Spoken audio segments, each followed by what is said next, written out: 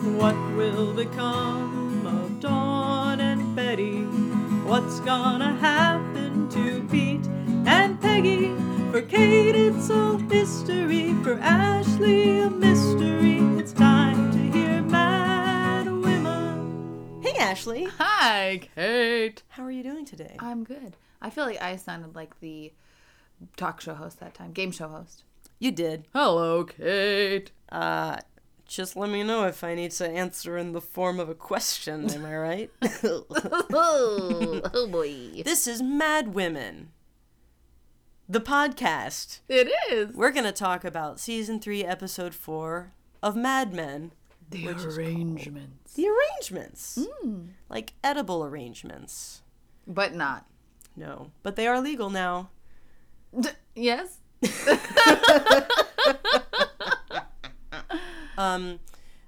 Listeners, thank you for your patience.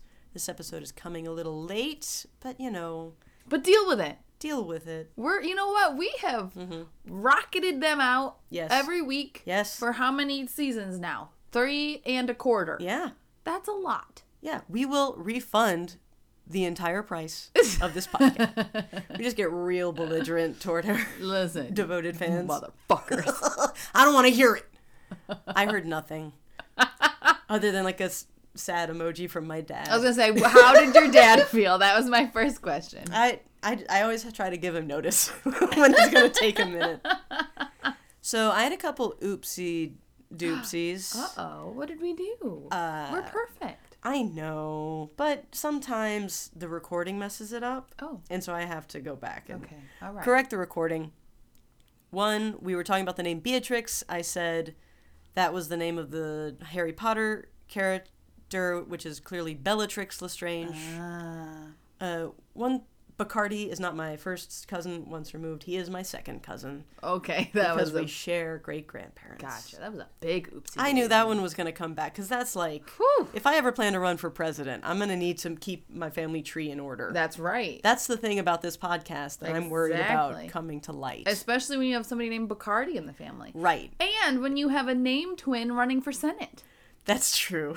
Folks, my name is Kate E. Britt, and there is a Katie Britt who is running for Senate in the state of Alabama. Katie. Katie? You are Kate, middle initial E. Yes. Britt. She is Katie, her first name. Yes. Right. Middle initial B. Right. I did go by Katie until pretty much I moved here You did. 4 years ago. Yeah. But there's a good reason that I've separated myself professionally. Because we also literally graduated in the same law school class together at the University of Alabama in 2013. So I imagine, here's what I've always imagined, is you were to look at like the Alabama Bar Association website, which listeners, you can follow along and do. And when you look in the member directory, you're going to see 2 Katie Britts that graduated from the University of Alabama in the same year. Right. And, passed the bar in the same, term. Right. Who are you going to think is running for Senate? Whew. The one with the address that's in Michigan? Or the one with the address that's like in Montgomery, Alabama? Right. Which I don't know where she lives. I'm not trying to dox any Senate candidates. I just think it's fun. It's just the weird sliding door situation. And I can't wait to I get a hope t-shirt. that you suddenly have like picketers outside your apartment because they really don't Yeah. like Katie Britt's policy. I mean, And they find you and they come here. if a Republican senator has my name, Yeah. then I could be in for it for a very long time. Like, this could just be the rest of my life is being mistaken for Katie You got to Britt. change your name. Why should I change my name? You're right. She's got to change her name. She married into it. It's my Oh. birthright. So, did she marry your cousin Bacardi? No, she did not. She married a really, really tall football player. Oh, okay. That I don't... Like, yeah, he's a Brit from Alabama, but we don't know if we're... Like, I've never spoken to him. You listen, you need to figure out this family tree. That's true. We nailed down That's Bacardi. true. Figure out how Katie Britt relates to Kate E. Britt. Well, that's for a future episode Okay. of Kate's All right. Genealogy Corner. I wanted to mention that a rum and coke with lime is in fact a Cuba Libre. It's that much of a That much of a thing. thing. And it actually comes up in this episode. It does? We'll talk about it. Okay. And then finally, not an oopsie daisy, but I just wanted to follow up. An attaboy? No. A follow up. All right.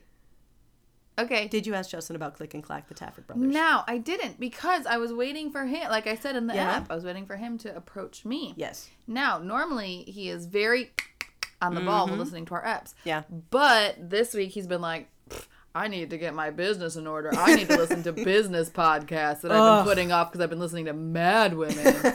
So he listened to more different podcasts. He listened to part of ours. Okay. But I don't think he made it all the way through yet, because he has not yet approached me about Click and Clack, the Taffet brothers. Fun. Yeah. So you haven't brought it up at all. No. I love that. I've told him that there is a surprise. This is in there. exciting. Yeah. Or else he's heard it and forgot to tell me, in which case he's dead to me. Well, that's fair. Relationship over. Hopefully when he hears this, he will know. He will text me immediately. Yes. Sad emojis. Yes. And hearts. And eggplants. Eggplants and peaches. Do you think the podcast he's listening to is just old car talks? I really hope so. I really hope that, like, I need to get my business in order is him listening to Click and Clack. What sound was the car making? What color was it? Because that is always an important question that they ask. It's true. Yeah. They do ask the car. They ask that every time. And they know exactly what's happening with all of them. Sometimes based strictly on the color. Yeah, they're like, oh yeah, that color of that year. A green 1995 Mazda. They had a new paint. That makes augas. Right. And it's soaked in to the carburetor. Yeah. And so, those are just going to have to be replaced. Yeah. That show was so good. Peek off and drop off. Etc. All right, so that's all my business from last. Did you have any attaboys or oopsie daisies? I did not have any of those. Okay, so then we can look at Ashley predicted. Ashley predicted. I almost forgot the sound that I make for that segment. I want you to know something. I waved my notebook at Ashley.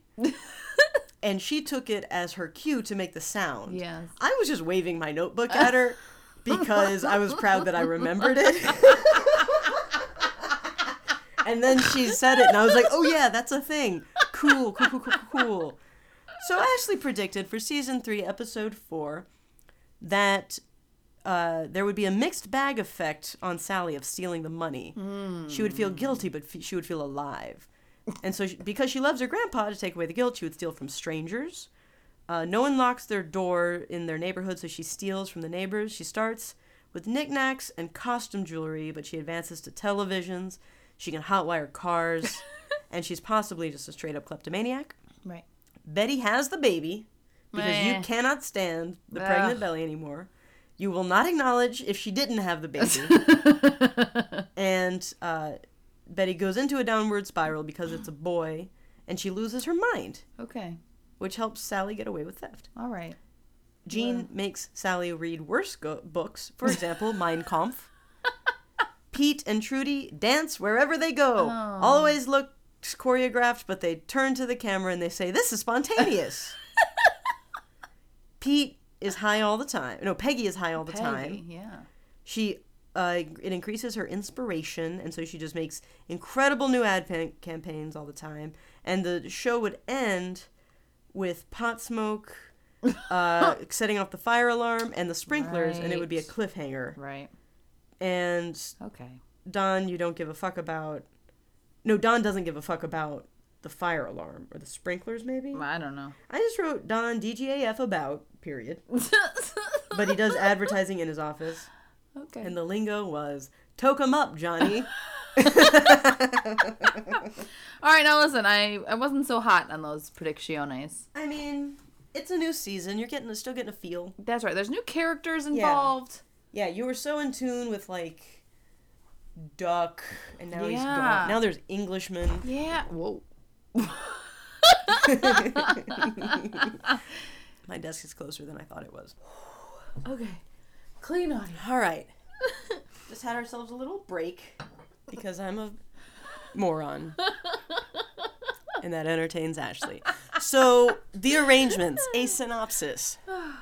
Don has reservations about a misguided potential client who wants to sell Jai-Alai as the new national pastime. Meanwhile, Sal produces the patio TV commercial. Betty... Okay, I copied and pasted this, and it says, Betty searches for a roommate, and Betty's father passes away. Oh! I don't know what's happening anymore. Oh! But Peggy searches for a roommate. Peggy does. Betty's father passes away.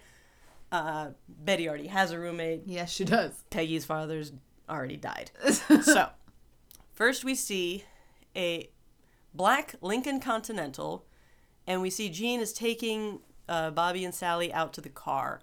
What is he holding? He was holding something? I wrote he's holding yellow lashes. I don't know what that means. Lashes? Yeah. Flowers? Maybe. Boxes? I'm just gonna name things that might be yellow. Sashes? That's probably it. So, we see him in the car, and Gene's talking about the shingles on the houses that they're passing by, but he's not driving. He's not driving. Who's driving? Sally. And how's she doing, that 8-year-old? She's doing all right. She really is. That's because Grandpa Gene's helping. He's got his foot over. Oh, is that what that was? He has got his left foot over to work the gas and the brake. Okay. And because she can't reach the pedals. Okay, thank you. She's steering. Literally. Still very strange. I noticed it was a left foot, but I thought it was Sally's. In man's pants and a black man's loafer? I was still thinking about those yellow lashes. Whatever the hell that was. Autocorrect is really on my ass. So she's happy about it, though. She is happy. Yeah. There's terrible green screen action. Oh, yeah? Oh, the green screen in this scene is just terrible. Just like when they're inside the car. Yes. So it's like from Grandpa Gene's side and Sally's driving. And so you got like the windshield and the passenger windows, whatever, to see out into the world. Yeah. And it's just terrible green screen. It's so bad. It's just not... Which, I mean, I get it. Yeah. Don't really make a 9-year-old drive a car. Right. But... That's... Have better production budget, Mad Men. Sorry you wasted all your money on fucking dresses and petticoats. And teaching 9-year-olds how to drive. Exactly. Ugh. Then we see Peggy's mother is watching TV, and what we learn is Peggy's sister Anita's house. And Peggy's mom's named Catherine, so sometimes I'll call her Catherine. Oh, okay. Yeah. Peggy's mom's named Catherine. That's my name. And her sister's name is Anita. That's my mom's What's name. your mom's name? I know, right? Wow. I know, right? No wonder you like this show. Sorry. I didn't mean to do that. So Catherine's mad because there's 50 minutes of news and nothing about the Holy Father. But he's been dead. He's still dead, Ma. He's still dead, Ma. So Pope John the 13th died on June 3rd, 1963. So... Nearly 60 years ago. Nearly 60 years ago. He was 81 years old. R.I.P. Did JP2 come after? What do you think? Excuse me. Why would you ask me about Why would I ask you? The Catholic Church? Oh, no. Paul the 6th? Look at that guy. And then JP1, and then JP2? How many popes do we need in 1 century? That's what I ask you. Why are there so many JPs? And why did 2 come before 1? This is why you can't trust the church. No, JP1 came after John Paul the first. Uh-huh. And then John Paul the second. What was, you said JP6? Paul the 6th. Oh, Paul the Just 6th. straight up P. Just P. And was it PPP? No, well, Pope, I don't know. Pope Paul, he's at least PP. Pope Paul the 6th. The 6th. Perpetually Pope Paul. Perpetually Pope Paul. Well, he's fucking PPP. PPP. So it starts June 3rd, it's sometime after June 3rd, or we would assume. And the last day is June 11th, which we know for reasons we'll get into. So they're at Anita's house. The mother's like hitting the TV. So it's not working. Maybe that'll make the Pope come on. It's a piece of junk. And it'll make it work better. She says. It's a piece of junk. Yeah, she says, TV's junk. Garbage. Yep. And Anita comes out. Was she like mopping? She's got like a whole frock on. She says the shower's broken. She was fixing the shower. Peggy's shower is broken. Oh, I just wrote shower broken. Yeah, it took me a minute. I had to watch this a couple times to like figure out what, so they're at Anita's house. Uh-huh. Their mom has moved into Anita's house. Okay. Anita is just cleaning. Okay. Her house. Yes. And Peggy is talking about how her shower's broken, and her landlord, like, hangs around. Like, no, she thinks Ronnie her the landlord... Yeah. She thinks Ronnie the Super sneaks in and breaks it. That's what she says. And her sister's response to that is, don't you like getting that attention? Uh-huh. And she says, this man does not look the way you want him to. she doesn't say he's ugly or creepy, or No. fat or old. No. Just not what you are picturing. Not what you want him to Not look the like. cover of a romance novel No. with this super. Peggy tells Anita that she wants to move to Manhattan. And she gives financial reasons. That she commutes 2 hours a day. She doesn't like her place anyway. And so that's a week of work every month. Uh-huh. That much commuting. And the seats destroy her pantyhose. That's so expensive. Ah! These are the reasons you tell your family why you want to move to Manhattan. Yeah. And it's like she's afraid to admit it. Like, we know Peggy's got, like, a wild side. Uh-huh. She smokes pot. She has one-night stands. Yes, she does. She drinks booze. Yes, she does. But she is just like, my pantyhose run. Well, but then Anita Yeah. even says, you going to be one of those girls? And she says, I am one of those girls. And just gives the slyest little grin. Mm-hmm. She's like, she does look happy about it, for sure. Yeah. And I do like that Anita suggests, why don't you move in here and we'll send our mother to Manhattan. Cute sister chat. Then we're in the conference room. We meet Ho-Ho. And the first thing Pete says is, well, Ho-Ho. And you're like, I'm sorry. What now? Fuck. I observed your wishes for secrecy, but now is the time. So Ho-Ho is just a white dude it's short for Horace. Yeah. Horace Jr. Right. And he's got, like, he's dressed like he's on the racetrack in Coral Gables. Like, he's got this light blazer and a blue gingham shirt and an ascot. Oh, I didn't even notice. Yes. I'm failing the fashion department in this app. I'll tell you. Sorry. That's my job. I'm taking over. I do everything now. And he is pitching High-Lie to Lane, Harry, Sal, Paul, and Pete. So, High-Lie. High-Lie. Do you know anything about it? Nope. This is the first time I ever heard of it. Is that true? Yep. Interesting. It looks like wiffle ball. When we see them playing it later, it looks like a more dangerous version of wiffle ball. Yeah, because it's got that really big net. The scoop. It's got a scoop thing and a ball, and you... Yeah. Which is what you do in wiffle ball. Yeah, okay. But with something more powerful, or less powerful, rather. Right. So it's a like local sport in the Basque region of Spain, which is in the north of Spain. And as we know, I mean, a lot of Europe is like this, but Spain is definitely like this, where regions are like this. It's an autonomous region. It is not like influence from anywhere else, and so it's probably dates back to a very. I don't know.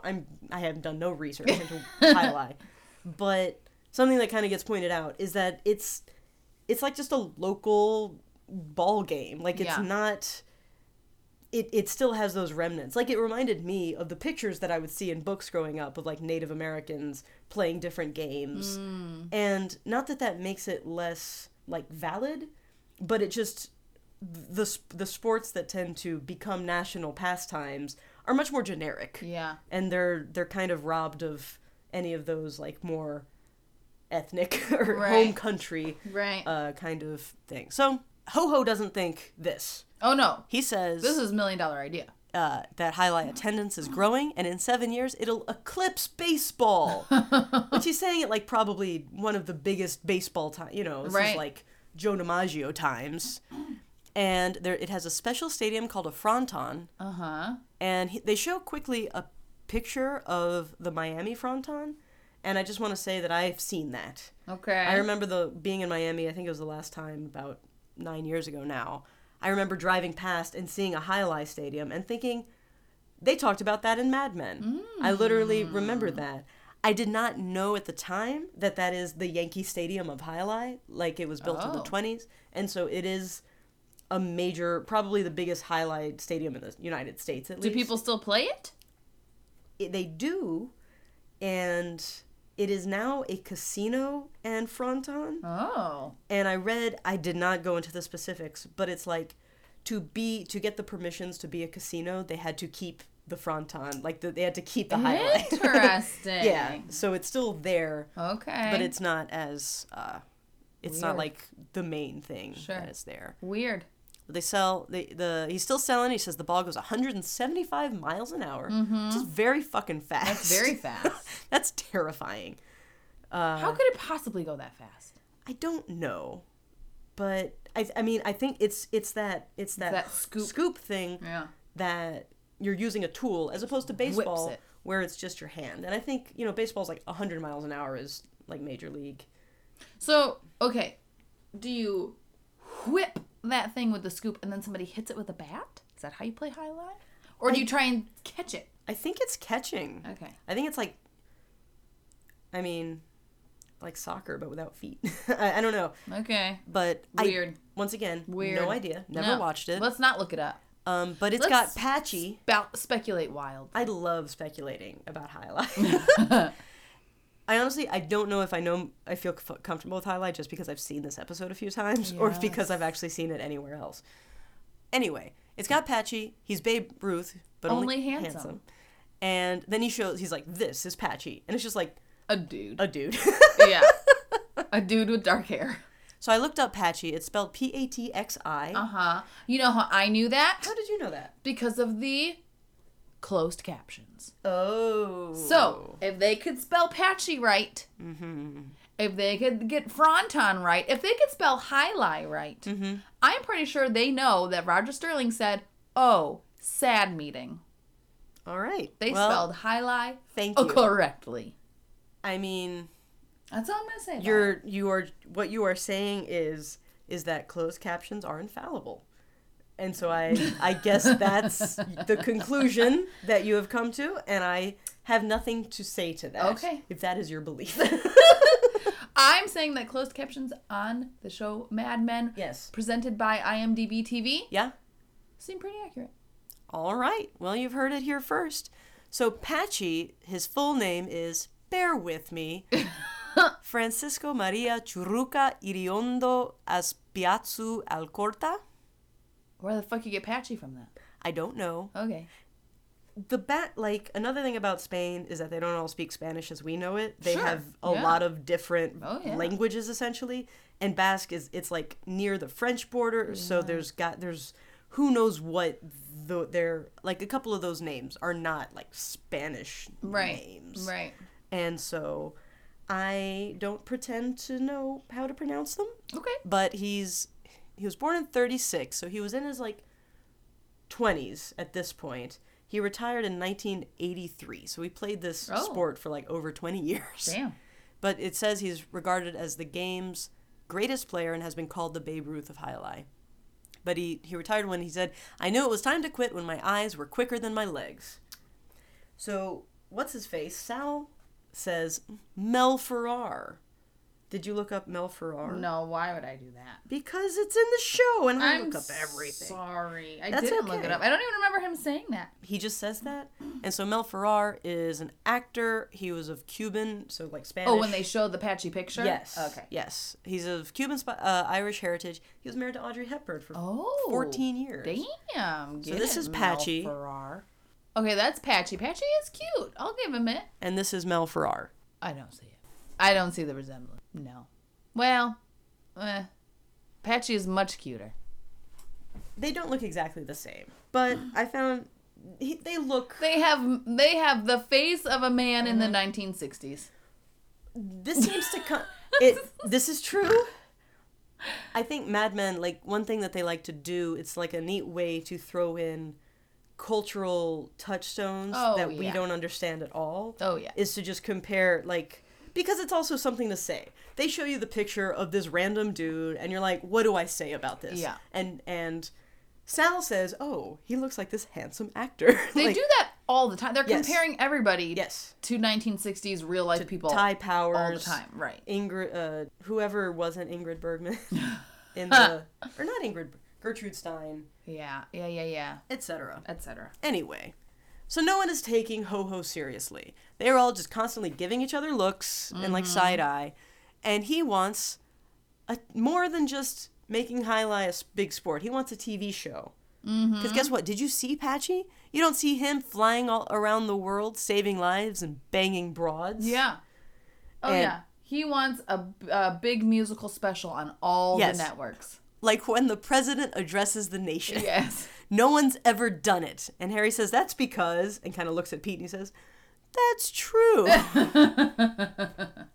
Paul suggests that Desi Arnaz would be in this big musical event, which I thought, he's a Cuban, he's got a big following in Miami. It's just like Yeah. they've shifted to this other, they're not appealing to Connecticut housewives anymore Right. in this one, but they are advertising to women. They're saying like we can do these prints in women's magazines. Right. Well, And, because like, he's cute. He's handsome. yeah, I wonder if that works. And I'm like wondering if like I guess Cristiano Ronaldo's been advertised to us as like a cute guy Yeah. to watch soccer. Yep.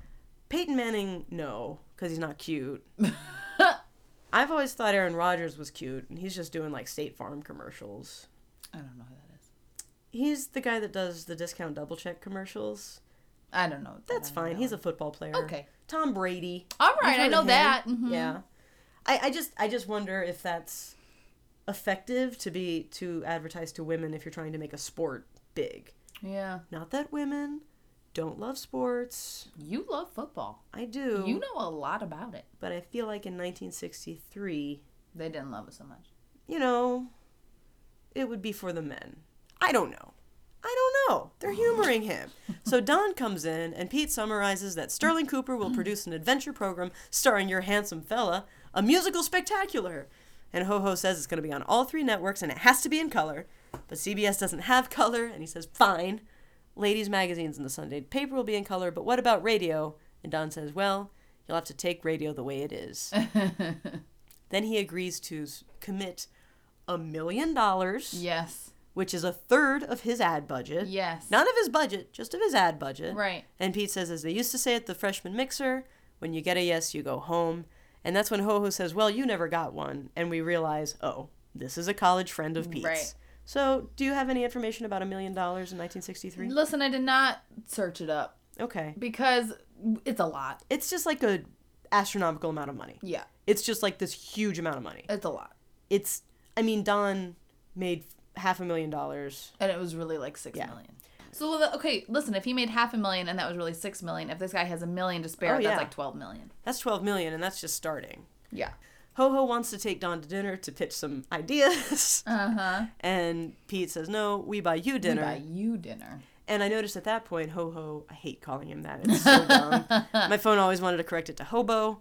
But he has like a little Cuban-style hat. I did say very Yeah. cool hat. It's like woven, Yeah, little it's a trilby cool kind hat. of thing. It's what that detective and Dexter always wore. All right, I never watched It's- Dexter. he- Listen, I'm not up with your references today. I'm He sorry. wore a Cuban man uniform Okay. of a like guayabera and a little hat. Ooh, okay. So Harry and Paul are joking about how silly this is. And Don says to Lane, during the Depression, I saw someone throw a loaf of bread off the back of a truck. It was more dignified. Yeah. And Lane's like, he's all right. He's going to be fine. He's just wasting his money. And Pete calls him a fatted cow. Yeah, he says, enjoy your fatted calf. Yeah. He's just brought, that makes more sense. Because he's just brought this like juicy piece of meat just right to you. for the sacrifice. And Don is suspicious because he knows that Horace Sr. is a big shipping magnate with a lot of ties to Bert Cooper, and he doesn't think that the father would like it. So he's thinking about, like, Bert Cooper's kind of a father figure to everybody here, and then the actual father, Horace Sr., but Pete, who has a lot of issues with his wealthy father, and he's like a young man who's trying to make his own way. He says, he's my age. He's born with a lot of money. He has a dream, and it's our job to make it come true. And Lane congratulates him. Nicely done, my boy. Because Lane just wants the money. Cha-ching! Cha-ching, ting, ting, ting, Did you ting, ting. like my Foley? That was beautiful. All right, here's the sound of making it rain. You ready? That's what it sounds like when you make it rain. Listener, I stood up and twerked. That sounded so real. I was like, I gotta work for this. You do. I can't do this for nothing. I'm not like ho and just take my money. I work for money. Exactly. Baby. So we're back at the Draper household. Betty's washing dishes. She is ridiculously ginormous. She's like, and yeah, she's It's a fucking caricature. She's like Grimace. She's in a giant blue shirt. Yeah. Bright ass blue. Yeah. Like a goddamn tent. It made me so angry. It made me so angry. And it is very blue. It is Very so blue. Gene is in a suit. Yeah. He looks all like dressed up. He's a traveling salesman. Well, at because this he point. just got back from the lawyer or something. He's got all the arrangements. Okay. The arrangements. The arrangements. He says, cleaning up for the maid just like your mother. Gene is like disgusted with Betty. Oh, yeah. And I think he's disgusted with himself for producing Betty. And that kind of comes up later. But this whole episode is all about parents and kids. It's always about parents and kids. It's either about smooching Yeah. or parents and kids. And Betty is very disheveled. Yeah. So she's in her ginormous Yeah. shirt. But she looks like her hair is not done up. She's not wearing any makeup. She Yeah. actually looks like a 9-month, she looks like you look when you're 9 months pregnant and Yeah. you've stopped giving a damn. We did determine that 9 months would be a June birth. Yeah. And it is June. Yeah. So we know she is ready to pop. Yep. For sure. Yeah, she doesn't look the way we last saw her at the Kentucky. It was like the No. Kentucky Derby party was her swan song for Okay, so wait a minute. When does the Derby happen? May. Beginning of May or end of May? Let me check. I know. So I have been to 2 Kentucky Derby You parties. have. I know that about you. Actually, I've been to 3 Kentucky Derby I parties. did not know that about you. Well, there was one this year. And they've always been like the first Saturday in May. Because one of them it's almost always the first Saturday in May, according to Wikipedia. All right. Because the first time I went, it was on May 4th, and it was... Star Wars Day? No, it was on May 5th, Oh. and it was Cinco de Caballero. It doesn't make any sense. Okay. And then on May 5th the next year, Uh-huh. it was Ride of the Skywalker instead of Rise of the Skywalker. Okay. And so it really was like you were supposed to dress up in mashes of whatever those 2 things Got were. it. Yeah, Got it. I did that. I actually came to your house after the Rise of the Skywalker. That's right. I remember you looked like you'd been horseback riding. That's not true. Yes. Okay. You were wearing boots. Oh. Like riding boots. And I was like, you look like you've just come from the stables. Oh, well, there you go. I definitely did that on purpose, and I Yes. remember that it happened 2 years ago. Well, now listen, I was about to get all salty about the growth of her belly. Okay, because it's I was bigger like, now. It's ginormous. I'm furious. Yeah. And I was like, you can't grow that much of a belly in a week. So But if a month has gone by, This all is definitely right. a solid month. Okay. Yeah. So Betty kind of reaches for the cigarette, and Jean grabs her hand and says, I don't like watching you commit suicide. Neither do your kids. Which is a pretty stark opinion for 1963. Yeah. That this old guy who Yeah. was in the military is the one who Yeah. is anti-smoking. Interesting. And he opens up this folder from the lawyer, and he wants to talk about his funeral arrangements. And He's there's got like them will. already. And Betty does not want to. They mentioned something about her mother's funeral or the arrangements like being messy. Mm-hmm. Don't know what happened there. Funerals are a dishonest business, he says. Mm-hmm. And he lists the things he's going to give her, which include a lot of the coats of her mother's, but he doesn't mention the house. Well, he says the will is transparent. You run the show. Yeah. And I'm going to give you your mother's coats. Mm-hmm. And so he starts like naming all these coats, whatever. But it Yeah. sounds to me like he's leaving a lot to her. He's saying you run the show. Well, I mean, in a will you have to name an executor, Okay. and that person Yeah. is, sometimes if they don't specifically say what property goes to where, because it's like impossible to name every single thing Right. you own, the executor may have to make the final decision about how to like fairly, if the house is left to both the kids, does one of them buy off the other one? Do they sell it and share the profit? So who knows where that is. I personally wonder why he would leave her in charge of that and not William. If not, he just doesn't trust William at all. Yeah. Because he's like the business person, you Right. know, and he doesn't really have confidence in Betty. That's Or what I Don. took it. Right. He definitely probably doesn't want Don No. snooping around. So I don't know. He says later in the scene, that's probably why you married this joker. Yeah. Calls him a joker. He's a joker. Yeah. So Betty gets up to leave, and he grabs her again. Like, this is the second time he's grabbed her, and he growls. He's like, you don't want to hear it. Scarlett O'Hara. Mm-hmm. And so I looked up Scarlett O'Hara because I wasn't 100% sure what that meant. Gone with the Wind. Right. I mean, I haven't seen Gone with the Wind in many, many years. I've never seen it. Huh. So learn me something.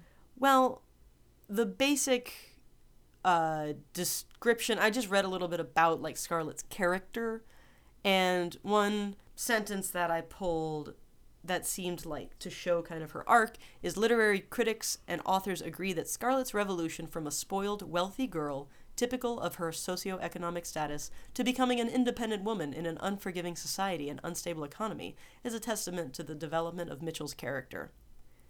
Oh.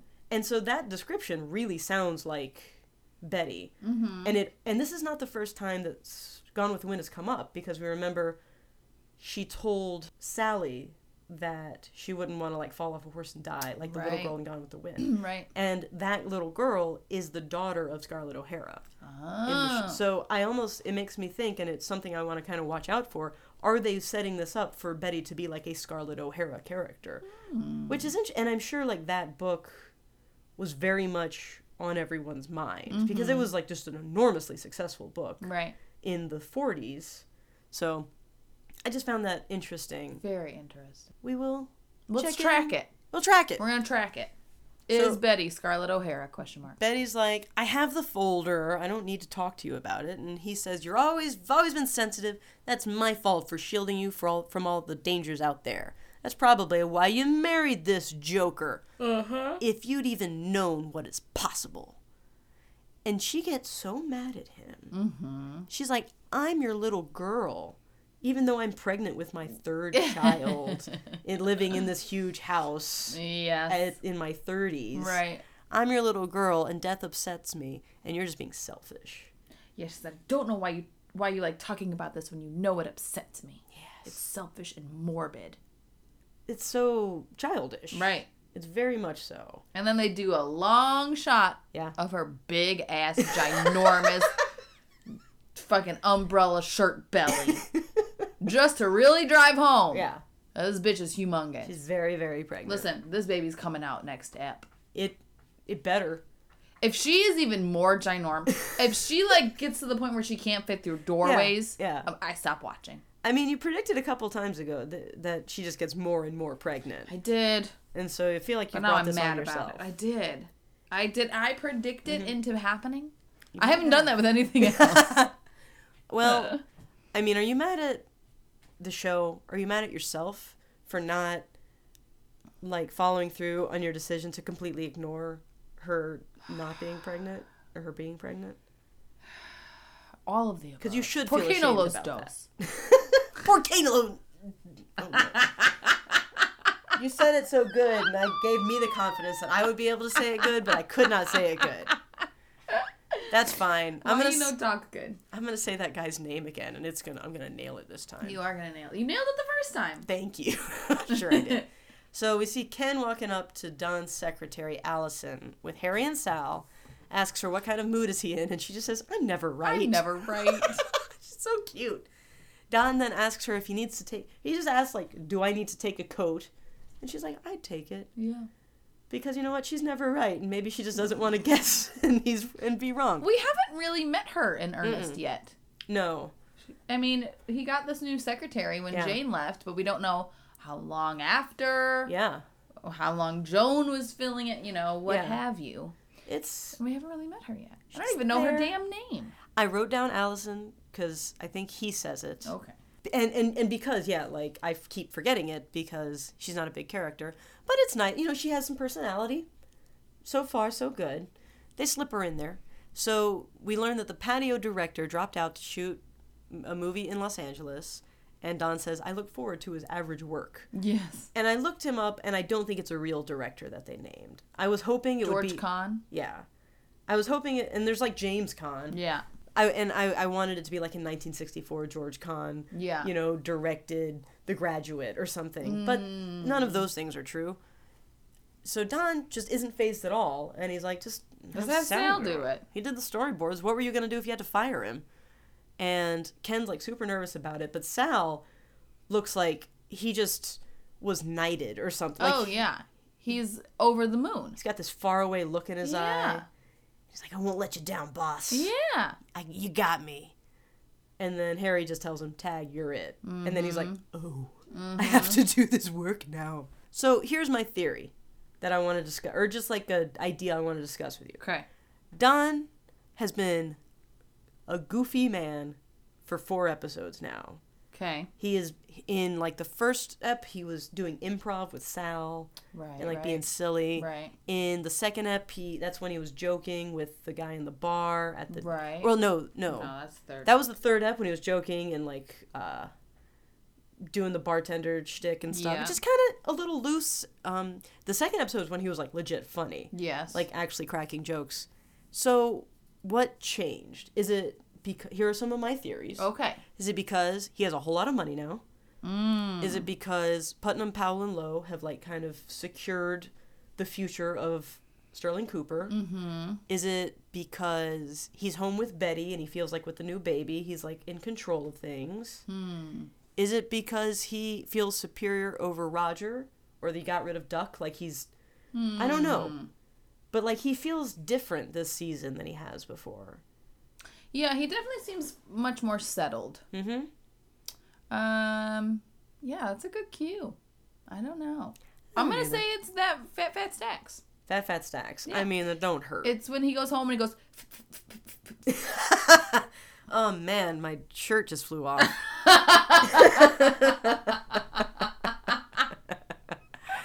Whew! All right.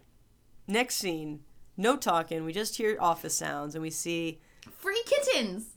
So what happens is Peggy takes down a Free Kittens poster, puts up a roommate wanted poster. Mm-hmm. So the Free Kittens poster, it says Free Kittens. Free kittens. It's got 4 pictures of the same cat, and so you can tell somebody was using that Xerox machine to, like, make a copy, and then take the one with 2, and then make a copy, take the one with 3, and then make a copy.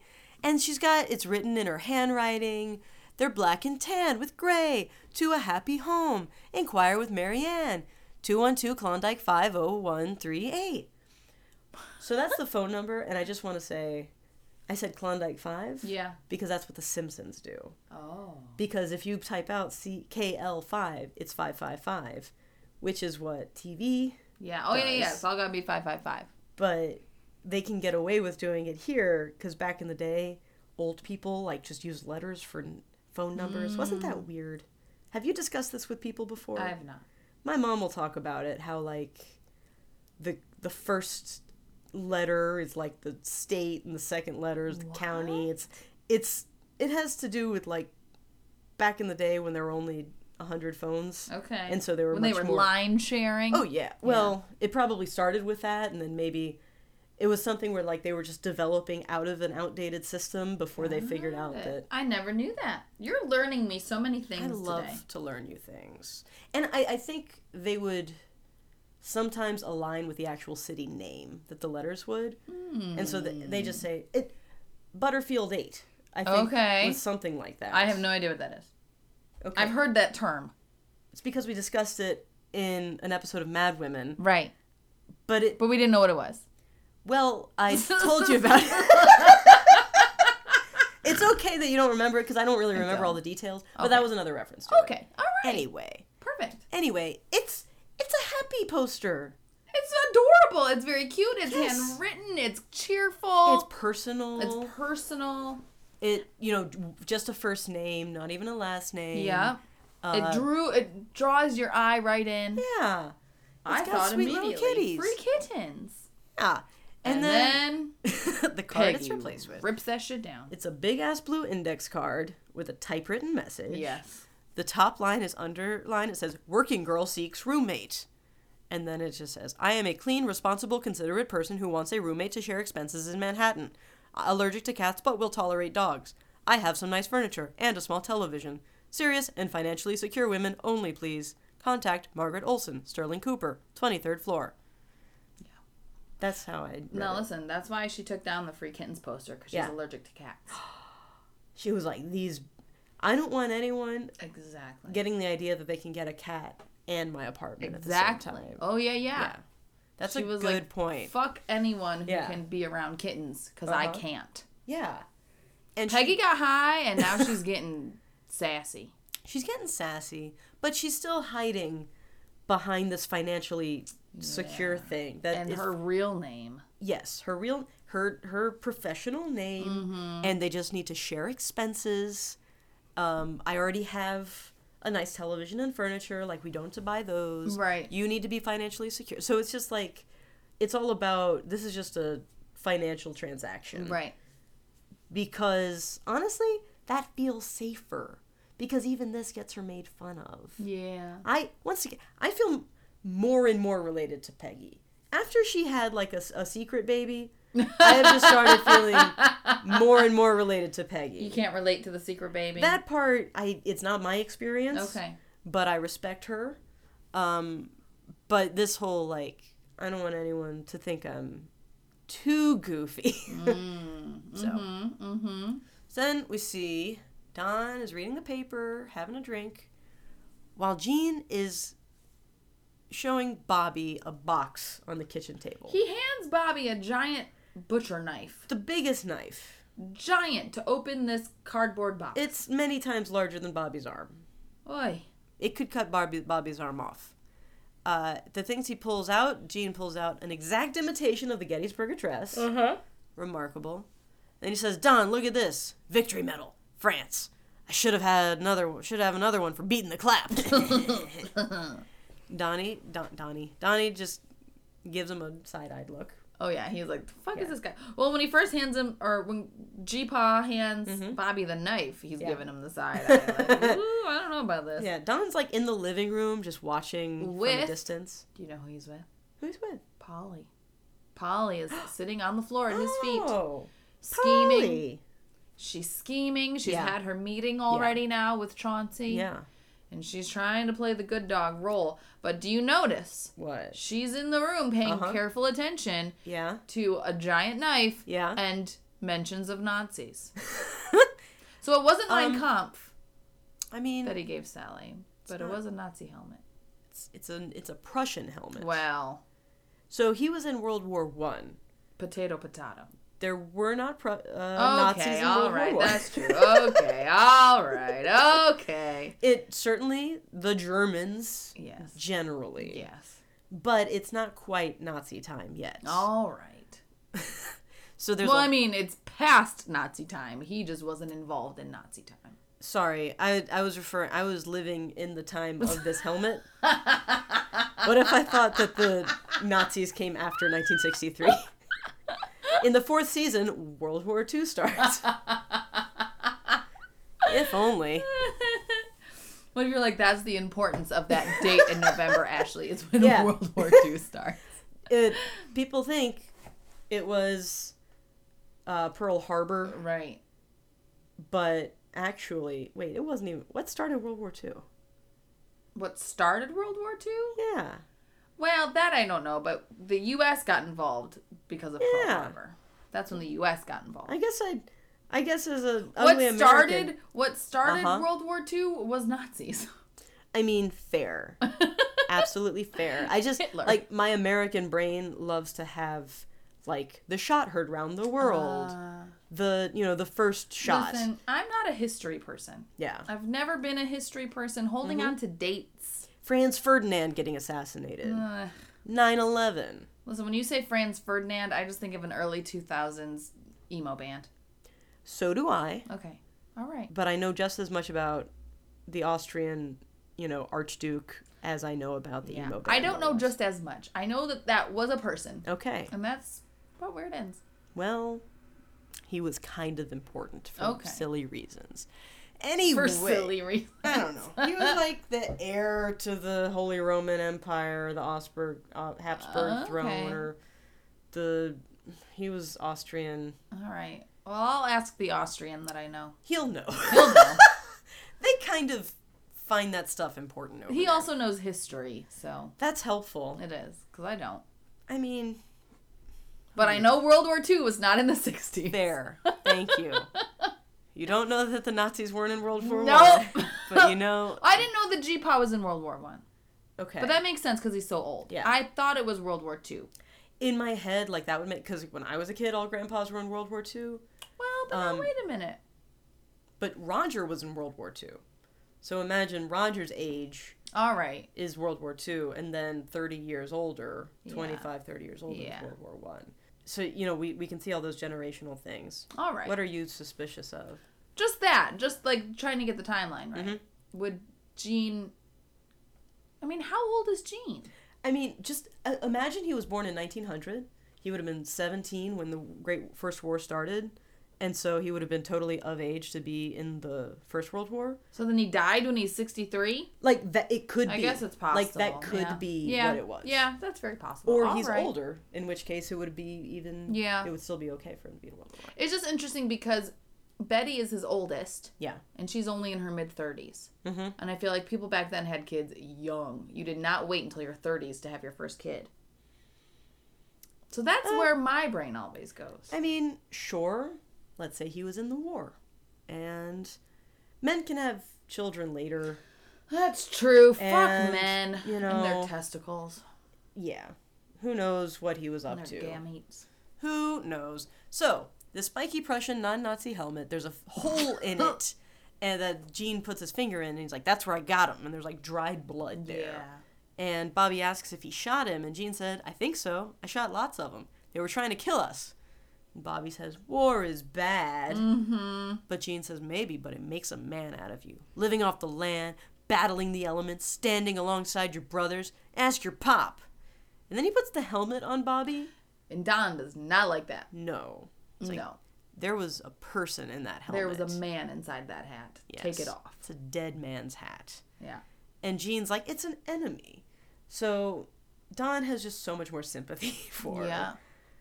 Well, now they have this power struggle. Don says, take it off. Yeah. And Gene says, keep it on. Yeah. And they have this, like, back and forth. Mm-hmm. Until Don eventually gets up and takes it off his damn head. Yeah. Yeah. It's, tense. But it there. is tense. Yeah. Kind of, And though. Bobby's, you know, a pawn in the game. No, let me ask you something. What's up? How is it that this show was able to find a good actress in Sally Uh-huh. and a bad actor in Bobby? We're on Bobby, what, number 19 at this point? Now, I will say I have learned that this Bobby went on to have maybe a main role in Once Upon a Time. Okay, but when he's 7 or however old he is, Yeah. and he says, war is bad, I'm just as angry as when I look at Betty's fake-ass tint. I don't know, man. All right, They hit so many things so pitch perfect that, you know, one small thing can really stand out. All right, but well, I hope this Bobby is out of here soon, because I hate him. So... I don't think you got too much to worry about. All right. I hate this small child. I just need that known. I don't think they ever turn Bobby into like a fully fleshed character and then replace him. Okay. He's, you know, all right. He's there. But then Gene opens this fan and like the last thing you hear is him telling Bobby, there was this girl. Yeah. Yeah. Oh, Gene. Which might explain why he should have gotten a medal for beating the clap. Yep. And maybe he waited a little longer to have children. I don't know, man. Okay. I don't know. We'll never know. We'll never know because he's dead now. He's dead. Spoiler alert, guys. That I said in the synopsis, he did. He did. Is that from something? It is. Listen, I had to look this up the other day because I've been saying that for a solid decade. He did. That happens. And I was in bed the other night and I kept saying it and I couldn't remember. I was like, what the fuck is it from? So I looked it up and it's from Family Guy. Oh. And it is literally just that line. Yeah. Where Peter goes to KFC and he wants to see the Colonel, and he's like, the guy behind the counter is like, he did. And he's like, but I want to see the Colonel. And he says, I say you, he did. And so that's just a line that I've been saying since, 2011? I don't know how long. I can see, that just sticks in your head. It just sticks in there. I mean, can I have your number sketch? Mm-hmm. Just him saying, you are welcome. Like, if I ever say it that way, it's because of that. And I mean, if I didn't remember where it was from, and I just wanted to Google, you are welcome, I would be out on my ass. Yeah. Luckily, I say you, he did was easy enough to Google. Right. That's a less common phrase. Yeah. So we go to another household at night. Ooh, this is an interesting scene. It's very interesting. We open, we see Sal, he's working in bed. He has pajamas on that are buttoned all the way up to his chin. Oh, yeah. These floral. They're cute, though. Very cute. And his wife Kitty comes on with this bright green teddy. Bright green. She's looking cute. Yes. She's ready to get it. She is like, this is gonna do it. Yep. It was on sale. Yeah. But it looks more than 20% off. Hey. And when they start kissing, and Sal's like, I'm working. Yeah. What kind of a red-blooded American male could turn down a bright green teddy like that? None. I'm telling you. Something's up with this Sal guy. Well, and she knows it. She says, something's wrong, isn't it? Yeah. And he just says he's not himself. But she's like, what does that even mean? Why are men so embarrassed to share their emotions? And she says, something's been wrong for months, and I don't need that much, but I do need tending. Yes. Poor kitty. Poor kitty. Listen, her kitty needs some tending. She needs some TLC. Yes. And she's like, what can I do? And so Sal, what he says is that it's work stress. Mm-hmm. That his job, that the need for, hand-drawn pictures is going away. Everything's been replaced by photographs. But he's been given this opportunity to direct a commercial, which is like, really is. I kind of realize, like, that's a legitimate career ambition for him, who is seeing his job probably disappear. Yeah, he says, this is my opportunity to build something that really does have a future. It really does. It really does. I mean, there's still commercial directors. Of course. Yeah. Absolutely. Like, and if he's working in an ad agency that is starting to make their own commercials, and there's a whole television department. Yeah. So, like, it really could build his whole career.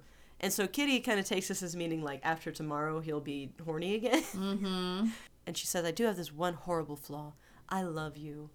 Which is so, like, not real. Like, that's, I don't think, I've never been married. I think she does love him, though. But I think they've kept it at kind of this, like, juvenile stage of, like, not really being emotionally connected like adults. Well, she is younger than him. Yeah. By a fair amount. And I don't know how young she is. Yeah. And I don't know how many relationships maybe she's had. Mm-hmm. But I think she does love him. I mean, I think so, too. We saw that when they had, what's his name over for dinner? Ken. Is that his name? Yes. I did it. You did it. I did it. When they had Ken over and she wanted, like, she's looking kind of dreamily at Sal. Oh, yeah. And they want to smooch, and she wants to smooch him, whatever. Yeah. And I think she does love him. Mm-hmm. I think she's just a little naive. I think she gets a little unnaive in this scene. She does. Because Sal talks about how he's worried because the ad is all one shot. Mm-hmm. It's that same Bye Bye Birdie thing, and he has to do it frame for frame. And he begins to describe it, like, using his passionate Salvatore hand motions and voice. And then he stands up. And he starts going through the moves with his hands gesturing. Yes. And he's pulling up his skirt hem. Yes. And he's walking away. He's shimmying his shoulders. Yes. Looking coquettishly over one. Yes. And I just wrote, Sal, you so gay, describing this ad. The whole time, Kitty is just looking more and more horrified. She's putting puzzle pieces together. She's just like, oh no, this is him at his best, and it is not someone who is interested in this Teddy. Yes. And can, like, barely even talk to him. And so I'd written that before he started doing this, she was kind of holding him and she was smiling because, I love you. And he was like a little bit grimacing, and that's when it's almost like he was uncomfortable being held by her, so he starts talking about the ad. And then after she tells him that it was good, he's holding her and he is grinning. Oh, he's and ear she to is ear. like fucking shocked. She's like, oh no. Oh yeah. I've made a huge Oh mistake. yeah. She can't really catch her voice. Yeah. She knows. She Kitty knows. And that's the last time we see her. Ever? In the show. Like in this episode. All right. I don't- She be giving away any spoilers. I just meant in this episode. Okay. I've told you, I don't remember anything. I know. That's been clear. So Don comes into Bert's office. He's meeting with Lane and Papa Ho-Ho. Horace Cook. Ho ho ho. Yes. And it's like Don wants to warn Horace about this terrible move that his son's about to make, but he knows about the High stuff. He's like, it's not going to make any money, but this kid is going to find somebody to spend that money. Right. He's going to spend it. Yeah. This is his dream. Yeah. He's not going to let it go. He's going to spend this somewhere. Right. So just let it happen. We're getting into the part of Mad Men where every single line of dialogue I want to remember and repeat and recite. And so I had to like really force myself to not write down just every single thing everybody said. So he had so many good lines. I did like that they were drinking tea. Like even Don has like a little teacup because they're in Bert's office. Yes. They don't drink whiskey in those Right. meetings. And Horace says, no. Horace says that his son seems convinced of Highlight's financial potential. And Lane says, and there's no reason to doubt that. And Horace says, are you drunk? It's like Polish handball. You can't even play it if you're left-handed. There's no wall on that side. Which is a real issue. Yeah. And I noticed that Bert and Horace talk to each other like they're on the same weirdo millionaire level. Yes. They have the same like let the marketplace do its work, very Ayn Rand, Yes. objectivist financial people. Because Horace is like really kind of ashamed of his son. Yeah. But he tells Lane and Don, who both have sons. Do they have sons? I don't know what Lane has. He's got at least a kid. I was mixing up Lane's kids with, what's his name? Oh. Duck's kids. Duck's kids. But I think he's got kids. He says, well, if you should be lucky enough to strike gold, just remember your children weren't there when you were swinging the pick. My son lives in a cloud of success, but it's my success. Perhaps when that evaporates and his face is pressed against the reality of the sidewalk, he'll be of value to someone. Mm-hmm. Which is very Ayn Randy, I think, also. And Don, I think, is a bit disgusted by this. Yeah. Well, and later he says, when we put that money aside when he was a little boy, we didn't know what kind of person we were making. Yes. Oof. Which is just... And I feel like Don, he thinks of his son, and then of like how he's raising his son. Right. But also how he's raising his daughter, because he sees Betty is another spoiled child. Mm-hmm. And he has a choice, does he want to raise Sally like Betty? Does he want to raise Bobby like Ho-Ho? Mm-hmm. And I don't think he wants either. No. He may not... Betty and Ho-Ho Yeah. both suck. They do both suck. So. Very much so. I feel like Don kind of forgets that that he has that kind of power, that he's a father, and that like if he doesn't do something, his kids will be terrible. Right. And so maybe, I don't know that he ever becomes a real mommy blogger type, but he's sensitive to bad parents. Yes. Having been the son of several. We go to someone's office. Paul brings a piece of paper to Lois, who is sitting at a desk with Ken and Harry, and he says, Now, wait a minute. Yes. This is a fun little continuity thing because Uh-huh. she is no longer at the switchboard. Okay. And didn't she say when PPP was first buying them out, if one of you gets to say, please get me off the switchboard. Oh. Here she is in an office. Okay. She's not at the switchboard. So somebody got her out of there. Okay, I hope so. Because I'm guessing that... I'm taking that as canon. I like it. I hadn't thought of that at all. I'm only thinking, like, that's not her desk, though. She was sitting there when they all came up to her. They were all just sitting at that desk. She doesn't have her own office. No, but maybe she's a secretary in somebody's office or something. But we went over this with Hooker. Secretaries don't sit in offices; they sit outside of offices. All right. Well, I'm just saying she's not on the switchboard. I like that. Okay. I think that is all I'm saying. True. Now, if we ever see her back at the switchboards, we're going to ignore it. Yes. It doesn't exist. Then it's going to be like, oh, she must have gotten fired from that cushy office job that she had. Exactly. So Paul tells her these are ideas. You can skip some if you want, but do not go out of order.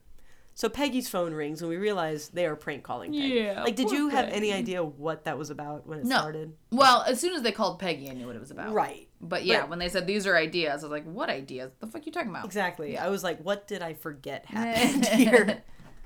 And so Peggy's phone rings. She introduces herself. Lois introduces herself as Elaine. She's a secretary for a tannery in New Jersey. And the smell makes animals go crazy, and so she can't have animals.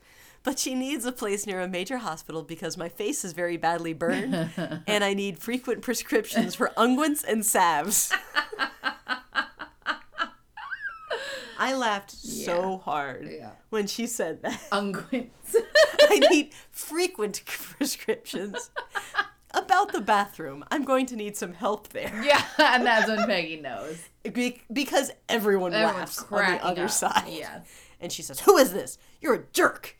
Yeah. And she slams the phone. She stands up and she sits down. She's very angry. She's very mad. Which she deserves to be. Yeah. But I need frequent prescriptions for unguents and pretty salves. good prank. Makes me very happy. All right, so we got Gene at this. Gene loves his goddamn kitchen table. He's been at this kitchen table with Betty. Yeah. He was at it with Bobby. Yeah. Now he's at it with Sally. Whew. He's just at this kitchen table. Fucking either there or in the car. Right? That's he also it. loves cars. Yeah. So he is salting ice cream. Is that something you've ever done or seen done? No. Yeah, I don't. I've salted watermelon. Right. That's good. Yeah, it's supposed to enhance flavor, and of course, salted chocolate. Yeah. Salted I caramel. bet salted ice cream would be tasty. Probably is. Maybe I'll try it later.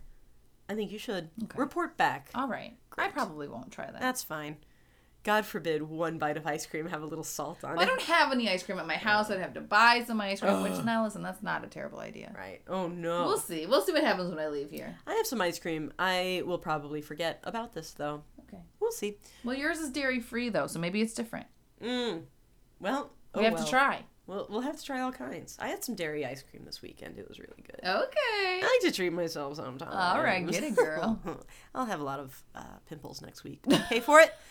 So Sally asks why he does it, and he says that he's got a salt tooth. A salt tooth. Very cute. I also have a salt tooth. Yeah? More than a sweet tooth, for that sure. right? Oh, for sure. I will take salty crunchy over Yeah? sweet any day. I have, I think, an exact equal amount of salt teeth and sweet teeth. Yeah. Because sometimes I just want to eat gummies, and sometimes I just want to eat popcorn. You like candy. See, I don't like candy. Oh, I do like candy. You do. You like candy. I like chocolate. Yeah. And ice cream. Yeah. I will don't like say candy. A lot of the candy bars I grew up with don't taste as good to me anymore, like Paydays or Baby Ruths or Butterfingers. Interesting. But gummies taste good. I do like candy. I'm a small child. So Sally says that Mommy doesn't let us have ice cream before dinner. And then we finally get to see. So this whole series, Betty is obsessed with her looks. And that comes from parents. Right. Her mom's dead, and her dad is about to die. But in this one moment, we get to see what she grew up with. Right. So Jean tells Sally, is she afraid you're going to be fat like she was? Your Grandma Ruth used to drive her to town to run errands and make her walk herself home. Yeah. That put a stop to it. Yikes. Whew. Poor Betty. Whew. Yeah. So Sally only remembers that Grandma Ruth gave her a ukulele. But Jean says that Sally reminds him of Ruth more than Betty does, and tells her, you can really do something. Don't let your mother tell you otherwise. Which the Matt Zoller Seitz article points out. Betty and Don have never told Sally that she could, grow up to be whatever she wanted. Yeah. Jean sees her. Yeah. He lets her drive. Yeah. He's very he loves her. He He's a gives good her that grandpa. book to like read and like Yeah. he's got a good grandpa vibe. Yeah, I mean, this happens a lot. There are times where people are better grandfathers than they are fathers. That was true of my grandpa. I have no doubt. And I'm sure it's true of my dad. Yeah. Not to my children, because he's not allowed to see them because he was a horrible father. Well, yeah. But if people get the chance. Yeah. I mean, it makes sense. It's a shame. Yeah. And it makes it so complicated because like Yeah. a grandkid's relationship is different from their parents' relationship, Right. and that gets hard. Right. So we see Gene is a good one. He's plays with Sally. He's going to be a lookout for Betty while she eats ice cream. They're being real cute. Yeah. And then he says, it tastes like chocolate, but it smells like oranges. Yeah. How'd you feel I about was like, that? oh, he's having a stroke. Yeah. Yeah. He's That like, you was- smell that? Yeah. Yeah. It was a really like, ugh, Yeah. something's bad happening. Especially, and we can look at it now, like, it's not that, like, they don't knock you over the head with it, but he's like settling his affairs with all of them, giving Bobby this helmet and Right. stuff, and giving the papers to Betty, and giving this advice to Sal. So it's like when a cat knows they're going to, don't listen to this, Ferris. It's like when a cat knows they're going to die and they just kind of wander off. Oh, yeah. They just find a secluded place. Yeah. Yeah. It's like he's preparing himself. Right. In some way. So we're in a restaurant because Pete had said, we take you to dinner. Yeah. And a waiter is cracking an egg on the side table. He's making like It's Caesar dressing. Caesar dressing. Yeah, so that's Thank a you. classic thing, especially back Yes. then. They do it sometimes now, but it's harder to find because of like salmonella and Yeah. whatever. But yeah, you crack an egg, you mince up Okay. anchovies, you get all the stuff, you crack an egg right in there, you pour the oil in, like you make the whole Yeah. dressing in the bottom of the bowl, right there at the table. I love it. And then you throw in the lettuce, the Parmesan, the croutons, mix it all up, put it on their plates. I love this. Yeah. Okay. And they did at the end of the scene put salads on their plates. I just couldn't quite, it was like not knowing the word nursery or midwife. Yeah. Where it was like, I know there's something that they're making here, so thank you You're welcome. for being smart. You're welcome. Knowing that. And I like how I don't know history, but I do know food.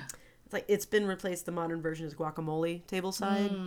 Another thing that's way more expensive than it should be because they should just make it in the kitchen. Listen, just so you know, I don't know if you've ever had it. I make really good guacamole. I mean, you've talked about it on this very podcast Have I? before. I'm talking about it again. I may have had it like if you had it at a party or something. I don't know that I have. Yeah, it's a lot to make for a whole party, I guess. Well, I make a party size for me and Justin all the time, and that's just dinner. We Yeah. just eat guacamole and chips, Yeah. which is fine. But I make Yeah. damn good guacamole. All Just so right. you know, I'll make it for you anytime. Okay. Anytime you want. It will be judged against my mother's, but I will allow you to Would you do like it. me to make some for your birthday party? Sure. Okay. All right. Friends, I've got a party coming up. I hope you've all got me something good. So, Ho-Ho is telling, so it's just Pete, Don, and Ho-Ho. Ho-Ho says a year from now, there'll be nothing but rum and Mexican beer in this place. You ever have Mexican beer, Humps? And Pete says, I don't drink a lot of beer. And Ho-Ho tells him that you have to drink it when you're in Mexico because of all the dysentery and you can't trust the water. Right. So that's where rum and Mexican beer come from. Okay. Because he thinks High Lie is going to be so fucking big Right. that even this fancy-ass tableside Caesar salad restaurant in Manhattan is only going to have Oh, ho ho. rum and Corona. I don't like ho ho. I don't either. I don't like him. I don't Yeah. like many things. Yeah. Ho ho is one of them. Yeah. I'm just saying. So you do mean to say there are a lot of things that you don't like? Yes. Okay. In this episode, I have named Betty, Yeah. Bobby, and now ho ho. I respect it. I like Horace Sr. though. I like ho ho. I don't like ho ho Joe. Oh, okay. Hojo. Hojo. Hojo. I don't like Hojo. So Ho-Ho, now he wants JFK to do an ad Oh for yeah. High Lie. He wants JFK endorsing High Lie. Yeah, and he says that his dad and it's like there's a reason, and it's partly because his dad hates JFK back when they were criminals together. Yes. So I guess they knew each other as young criminals. Yes. And so they're all talking about fathers, Don said that Jack Kennedy ended up with a better job than his father. I think his father was like the head of the military or some shit like that. Is that a thing? I have no idea. But also, a Ho-Ho Sr. apparently called Patchy a wetback. So I see. Hojo is pissed Yeah. about that. That's why he wants to best his father, because he called Patchy a wetback. That's really cruel. And it sounds like Ho-Ho and Patchy... do you think Ho-Ho and Patchy know each other? I think Ho-Ho knows Patchy. Patchy doesn't know Ho-Ho. Do you think Ho-Ho has a crush on Patchy? I think Ho-Ho has a definite crush on Patchy. Yeah. There's some... He wants to be Patchy. Yeah. I bet Patchy's father is proud of him. He doesn't know how he feels about Patchy, but he's Yeah. feeling some kind of way. Yeah. About him beyond his athletic abilities. Right. Yeah. So I will say... Joseph Kennedy Sr. He was the chair of the U.S. Securities and Exchange Commission from 34 to 35, chair of the U.S. Maritime Commission from 37 to 38, U.S. Ambassador to the United States, bazillionaire. He sold scotch. He acquired RKO Studios. Oh. He's a rich guy. Okay. Married Rose, had some kids. One of them was a junior. They all died horrible deaths. I was listening to a podcast last week with Cheryl Hines, who plays Larry David's wife on Curb Your Enthusiasm. Right. And it was just like a podcast with, it's never not funny, so lower level, comedian type, just not like big, it wasn't Conan or whatever. Sure. And so at the end of it, she just mentioned that her husband is RFK Jr. And no one knew how to handle that information. Really? Oh wait, you're a Kennedy. You're a Kennedy. Your step uncle is JFK. You are. That is. That's crazy. And they were kind of stunned, and then they were just started talking about how what are we supposed to do with it? And it was really satisfying, but also so weird that the Kennedys are still among us. Yeah. Oh yeah. Yeah. Oh yeah. Yeah. Ho-Ho Sr. doesn't like him. Pete's father would have loved investing in High Alive. Oh man. His kind of investment. Oh man. And Ho-Ho is like, my father didn't do shit. All he did was he got troops to Germany during the World War. That's all he did. Right. On transports. I could really do something. I'll be the father of this sport, and people are going to be dying to do business with me, even my father. Oh yeah. His dream that he sees is that on his father's 75th birthday, he gifts him a team. Wow. Ugh.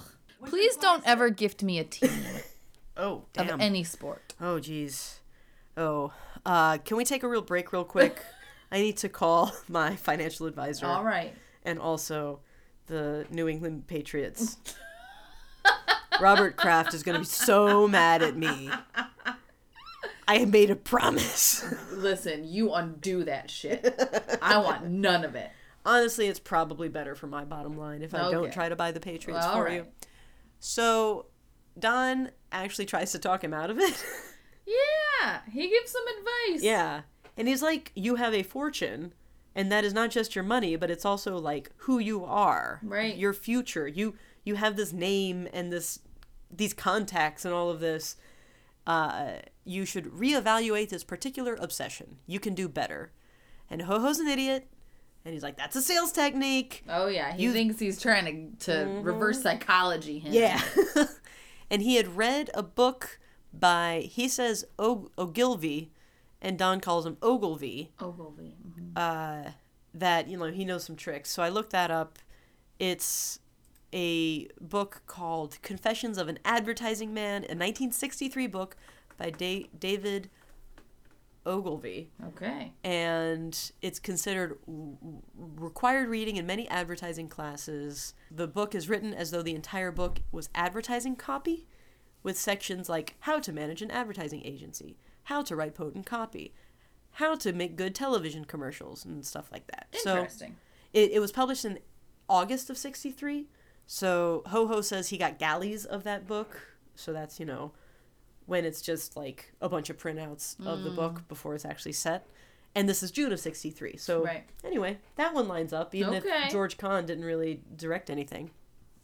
So let's get one thing straight. Ashley, Oh, shit. if High Alive fails, it's your fault. I'm sorry, but that's the way it is. And Pete says, don't apologize. Everybody thinks that. Nobody says it. Nobody says it. And there's a very similar statement made later that I didn't really realize until just now. Okay. We're back in the break room, and Peggy takes down the blue card. Someone has drawn a red circle around it and says, hi, Peggy. They draw right around Margaret. Right. They're like, you're not fooling us. Right. And Joan comes in. In an unbelievable teal dress. I called it turquoise. All right. I'll listen. But to me, it's turquoise in that, is teal. It's in that family. Tell us about it. That's all. It's got big buttons on the left. Yeah. I think just the fact that she's in it, that color on her with her hair. She's just amazing. Oh. Because it's like we talk about she wears jewel tones, but her hair and skin and eyes are also jewel tones. Yes. So she is just like a piece of jewelry. She's incredible. Wandering around all the time. Yes. And she's so fun in this scene. And she asks she's so Peggy, cute. are you removing that or moving it? And Peggy asked, did everybody in Manhattan decide I'm not allowed to live here? And Joan tells her, no, in fact, I think the right curl could have a very good effect on you. I do, however, find your ad unfortunate. Which is such a fun way of using the word unfortunate. Yes. Yes. Just like a period at the end of that. Right. And Peggy's like, it's perfect. I proofed it thoroughly. But it reads like stage directions from an Ibsen play, who was known for being dry, I suppose. And Peggy thinks that Joan is going to try to help her just to prank her again. Right. But she says, no, I thought I'd tell you how to get a roommate. This is not the way. And walks away. I wrote she had Alexis Rose energy. Oh, okay. From Schitt's Creek. Yeah, for sure. I can see that. Yeah, and then she turns back around. Because Peggy's like, well, but Yeah. wait a minute. But what Please, what would I Joan. write? Yeah. I don't know what I'm doing. Mm-hmm. She asks why she said Margaret, not Peggy. Right. It's because she's grown up. Because Peggy has been fighting for legitimacy and for people to take her seriously all this time. And now, oh wait, to do this. And this is things that frustrate me. I thought I was doing good in this one thing. Now I gotta act a different way? Why can't people just love me for who I am? We do. It's a lie. Just act like yourself and people will like you. It's not true. It might be true with friends. It's not true in business. Yeah. Or a lot of times in relationships. Yeah. It's not true. I'm telling young people out there, don't believe anything you hear. Conform if you want to succeed. No. Yes. Listen. Yes. Okay, now I would say listen to me, but my boss is real mad at me because I don't conform. My boss hates me and has a target on my back. So, because out the gate, I was like, I'm not following your stupid bureaucratic rules that don't make any sense. Fuck that. And I'm like, oh, we hate you. Yeah. That's the thing. But listen, Yeah. I'm happier this way. Okay. Because, sure, you hate me, but that's a ridiculous reason to hate me because I know that I'm right. And that's, I mean, a lot of what it comes down to is maybe there are just other places, there's other ways to be, but also I just want to live my fucking life and not be fighting all the time. So don't. But if I need, I just gotta learn the rules, you know? No. It's the fact no one ever taught me the rules. There are no rules. Yes, there are. No. There's this, everyone in Manhattan got together and decided that I couldn't know what they were. Well, look, I need to... Peggy's not being herself. That's the problem. Oh, That's okay. the problem. She's not being herself. She's putting on an act. And that's why people aren't buying it. She's putting on work act. But she's not trying to find a work roommate. I know. Well, that's what I'm saying is like, she's putting on the wrong facade because it worked for her in that context. Listen, every time she puts on a facade, Yeah. it doesn't work. It only works when she goes back to being herself. Okay. Right? When she tried to be sexy lady and go to the strip club, she felt awkward and uncomfortable. I don't know about that. I think that was a success. I think she didn't feel great about it. She didn't but feel she great about achieved her goals. But by false means. Yeah. And you don't want to find a roommate by Right. false means because you got to fucking live with that person. Oh yeah. So you got to be yourself. Oh yeah. So it's not that she's not following the rules. Yeah. It's that she's trying to follow rules that don't actually exist and she shouldn't try to follow. I agree. If she's Peggy Olson, Yeah. you sign your name Peggy Olson. Hell yeah. All right. I say this as someone who also signs Catherine. Anytime I think, like, is the government gonna see this? Does the government look at my Amazon package return addresses? It doesn't. It doesn't. See, even Funny. Ferris is telling you. Ferris calls me Katie because he's from Alabama. Bloom calls me Kate because he's from Michigan. Oh my god. Oh, wow. So, Joan says that it's not about being an adult. This is about two young girls in Manhattan. Exactly. This is about an adventure. Right. Am I wrong? No. And she says, if this were me, I would say it was something like fun-loving girl, responsible sometimes, likes to laugh, lives to love, seeks size 6 for city living and general gallivanting, no dull moments or dull men tolerated. Or something like that. Something like that. And don't put it up here where everyone knows you. Branch out. Branch out. She, like, uses her white-gloved hands to Yes. show roots branching out. And Peggy immediately sits to, like, just write down whatever it was she said. I assume. Oh, yeah. She writes that down word Yeah. for word. I mean, But that's... she's still not being herself. Now she's being Joan. Should Joan be a copywriter? Because she just came up with that shit. See- Joan is being severely underutilized. Yes. We learned that with Harry Crane. Oh, yeah. Yeah, she's so quick and smart, and she's Listen, such a problem Joan solver. can do whatever the fuck she wants because she walks Yeah. around looking like that with that teal dress and sassy and smart and wonderful and plays the accordion. And So has this beautiful voice, you speaking know what? She and gets a singing. trumpet for that copy. Because she's just like, girl. Because Don said that what Peggy and he do, they solve problems. Right. Joan is Joan just solved the problem. absolutely a problem solver. Oh, yeah. If nothing else. Yeah. She cleans up another mess later in this episode. Oh, boy. So we see Don is awake in bed. Betty's asleep. And he goes to his office and he takes out a box from that locked drawer that's just Yeah. full of money. I told you. Yeah. Betty couldn't. She found it when she was digging through his drawer. She found it, but she's like, I don't know what this is. But you know what though? He made $500,000 and he replenished that I gotta leave town with $5,000 store. Yeah. He put that money right back in that. Yeah. He's got a go bag. People who got to get up and go, like Don Draper and Eleanor's mom in The Good Place. Yeah. They gotta go when they gotta go. Well, what Don finds is a box of photographs, Yes. including a picture of his dad and stepmother, Archibald and Abigail, from 1928. And he really looks up close at that father's face. And this is really the only time this picture comes up. Yeah. What did you think of it? I thought that's his parents. Okay. I mean, like, this is coming off of him thinking about fathers and sons Yeah. and, like, who raises who to be what. Well, I imagine he's thinking about Gene. Yeah? Because Gene's getting old. Gene's clearly something's going on. Uh-huh. But didn't his dad get kicked in the face by a horse? That's the story we've heard. Yeah. Okay. Yeah. And I really don't know what he's thinking at that point. I don't but either. it just is, it's interesting. One thing that the Matt Zoller Seitz article points out is that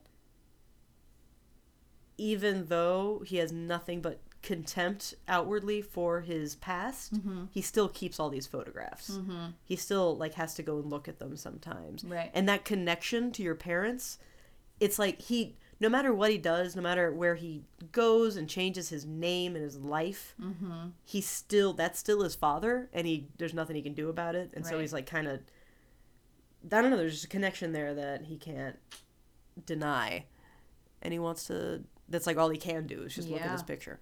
So we're back in the office, and Pete catches Don as he's walking in the whole bullpen and said, Horace Cook Jr. is all dressed and ready for the oven, and suggests that Don deliver, like, those final documents to Lane. And then we see in an office, so this is Lane's office, and Ken is, like, pinned to the wall because he and Moneypenny have the big... What Scoop, the highlight cesta, scoop. Yeah. the big scoop thing, and they're just, like, using it like swords, like Yes. hitting each other with it. And he's up against the wall, and there's like a big metal globe behind him that's just banging around. And This is the office that used to be Bert Peterson's. right. And so it used to be Bert Peterson's. Then Joan gave it to John Hooker To Moneypenny. to Moneypenny. Right. And then, well, maybe it's not anybody's. It's not Lane's office. This is just like It's the spare office. it's the spare for office. when That's Britain what comes it to is. town. So Don asks Pete if he's following him to this office, and Pete says, "I spent 2 years at Dartmouth hiding him from Shylocks. Let me enjoy my payday." So now we're almost done with the entire fucking episode, and we find out that Pete went to Dartmouth with Ho-Ho. Mm-hmm. Like, it was implied, but now we know. Shylocks is another term for, like, loan sharks. So I guess Pete... And I think it's relatively derogatory because it's mainly... it describes, like, Jewish usurers? Okay. I thought I would know how to say that name out loud when I tried. I'm not sure. Because it's usury. Usurers. Anyway. Okay. I think it's probably a pejorative Sure. that has racial undertones. But Pete is like, hey, I made sure he kept his money for all that time. Yeah. And now I'm taking this money. So at this point, Moneypenny and Ken are playing catch. Harry and Paul are watching. And Don comes in and says, "Mr. Hooker, can Lane stop by the clubhouse?" And it's like, they're kind of like, oh, the boss caught us, fucking around. But then Right. Don gets into it. He's and being silly. He's so silly. Paul, because he's a know-it-all, starts telling him information. So the scoops are called cestas, and they're made of reeds from the Pyrenees. And Harry says that the ball's called a pelota. So there's just a moment where Don puts the cesta on his hand, Yeah. takes the ball and just dumps it in the pocket, and then just like turns and smiles at Pete. Uh-huh. And he's like, "Look at that." It's so cute. I don't know why I loved it. And so we know that Ho-Ho wants to be the NJAA, which is National Jai-Alai Association. Right. Don says he has no idea how confused America is going to be about With that J. J. Mm-hmm. Which is so true. So Lane looks at, comes in and says, "Look at this camaraderie. Perhaps we found America's pastime after all. I informed the Home Office there was a flutter of adding machines." And they're just all giddy because they just made a lot of money. It's just a Yep. fattened cow that they are Yep. slicing up now. And Don tells him, "You heard him, boys. Don't stop till you see the whites of his pockets." Yeah. And then calls out Cosgrove. And what does he do? He whips this damn ball right into Bert Cooper's, that was in Bert Peterson's Uh-huh. ant farm. He just fucking whips that thing. Goes right through the glass. And then Right he says, through it. "Well, bill it to the kid." Yeah. And ants are just pouring Yeah. everywhere. I want to know about, did he actually do that? Is that John Hamm whipping a ball into a glass ant farm? I'm sure it's sugar glass and sand. I mean, I'm just thinking because the aim that would take to do that so perfectly. I'm going to say yeah. I like to think he did. So it makes me think of Breaking Bad, which was happening, airing the same time as Mad Men. Right. You haven't seen Breaking Bad, right? None of it. There's a scene, so Walter White, the main character, is like trying to win the affections of his wife back. And so he comes home with literally like the biggest to go like pizza that you could ever get. Like I had heard about when they were doing this, they were like scouring for a pizza place that could make a giant pizza. And they were always just like, "No, bigger. We just need a bigger pizza." And so he's got this comically large pizza, which is Okay. in and of itself a funny thing to have. Yes. And then when he's rejected, he walks out and he's in the driveway with it, and he's like so mad, and he's just grumbling to himself, and he just flings it like a discus onto the roof, Oh. and the pizza comes out perfectly, lands on the roof. And he did that himself. In real life? In real life. And I think it might have been like the one take. Like he just did it. And I don't know what Wow. kind of rehearsal went into it, Yeah. but That's amazing. it's just that kind of like minor stunt Yeah. that is just very cool for someone to do. I don't know. I like it. Thank you for that Breaking Bad background. I like The Breaking BBB. Bad around. Breaking Bad background. I've It's a great television program. heard. Yeah, whatever. So we're back in the car. I think Oh, Grandpa Gene. at least he's driving this He's time. driving this time. Yes. Bobby's eating an English muffin. And Grandpa's pissed about that. And he's like, don't eat in the car. Sally's like, I already ate breakfast. She is such a little grandpa's girl at this point. Is. Ugh, Sally. So he tells her, like, picking you up for ballet. Don't make me wait. I'll be there at 3 on the dot. Oh, yeah, he's grumpy now. Because he's had a stroke. Yeah. Yeah. That's probably it. Yeah. He asks what fruit she wants. And he's going to buy fruit. And she says, peaches, please. And Bobby says, peaches give me a rash. And he just yells, your sister likes them. That is so funny. Yeah. Poor Bobby. Poor Bobby. Everybody's hating on Bobby. Everyone's telling him, yelling at him. He can't do anything right. Ugh. Poor kid. He's going to grow up to be something. Maybe he's going to grow up to be Bernie Madoff. You think so? Bobby Madoff. Bobby Madoff. Yeah. Because he's the son. I mean, like, I don't know about Bernie Madoff, but I imagine the son of a wealthy Wall Street man would be primed to become even wealthier. Yeah. We'll have to check. That's Bobby Madoff. We'll have to keep an eye on Bobby Madoff. All right, I'm tracking it. Should the Bobby alarm also be applied to Bobby Madoff? Yes. Bobby. Yes. So we see Peggy is eating a sandwich in her office, and Karen Erickson comes in. Who is this actress? Well, let's find out. She looked so familiar, but I don't know what I know her from. Justin knew her from Bones, I think, but I never watched Bones, because that's dumb. Carla Gallo plays Karen Erickson. She is known for Neighbors, Superbad, Get Him to the Greek. Oh, okay. I must know her from Superbad and Get Him to the Greek. Wait a minute. Let me look at her face again. She was also in Bones. Well, that's what I just said. Okay. Sorry, like I missed some of the things you said. Oh, great. Sorry. Thank you. Who was she in Superbad? All right. Let me look at her face again. Period Blood Girl. Okay. Okay. What other movie did you say she was in? Let's see. Get Him to the Greek. Yeah. Mission Impossible 3. Her face is just so familiar. Undeclared. I also saw that. That's what I know her from. She was the toe-sucking girl in 40-Year-Old Virgin. Okay, I also saw that. Okay, so I've seen her in lots of things. She's, had a really good career for someone you, All right.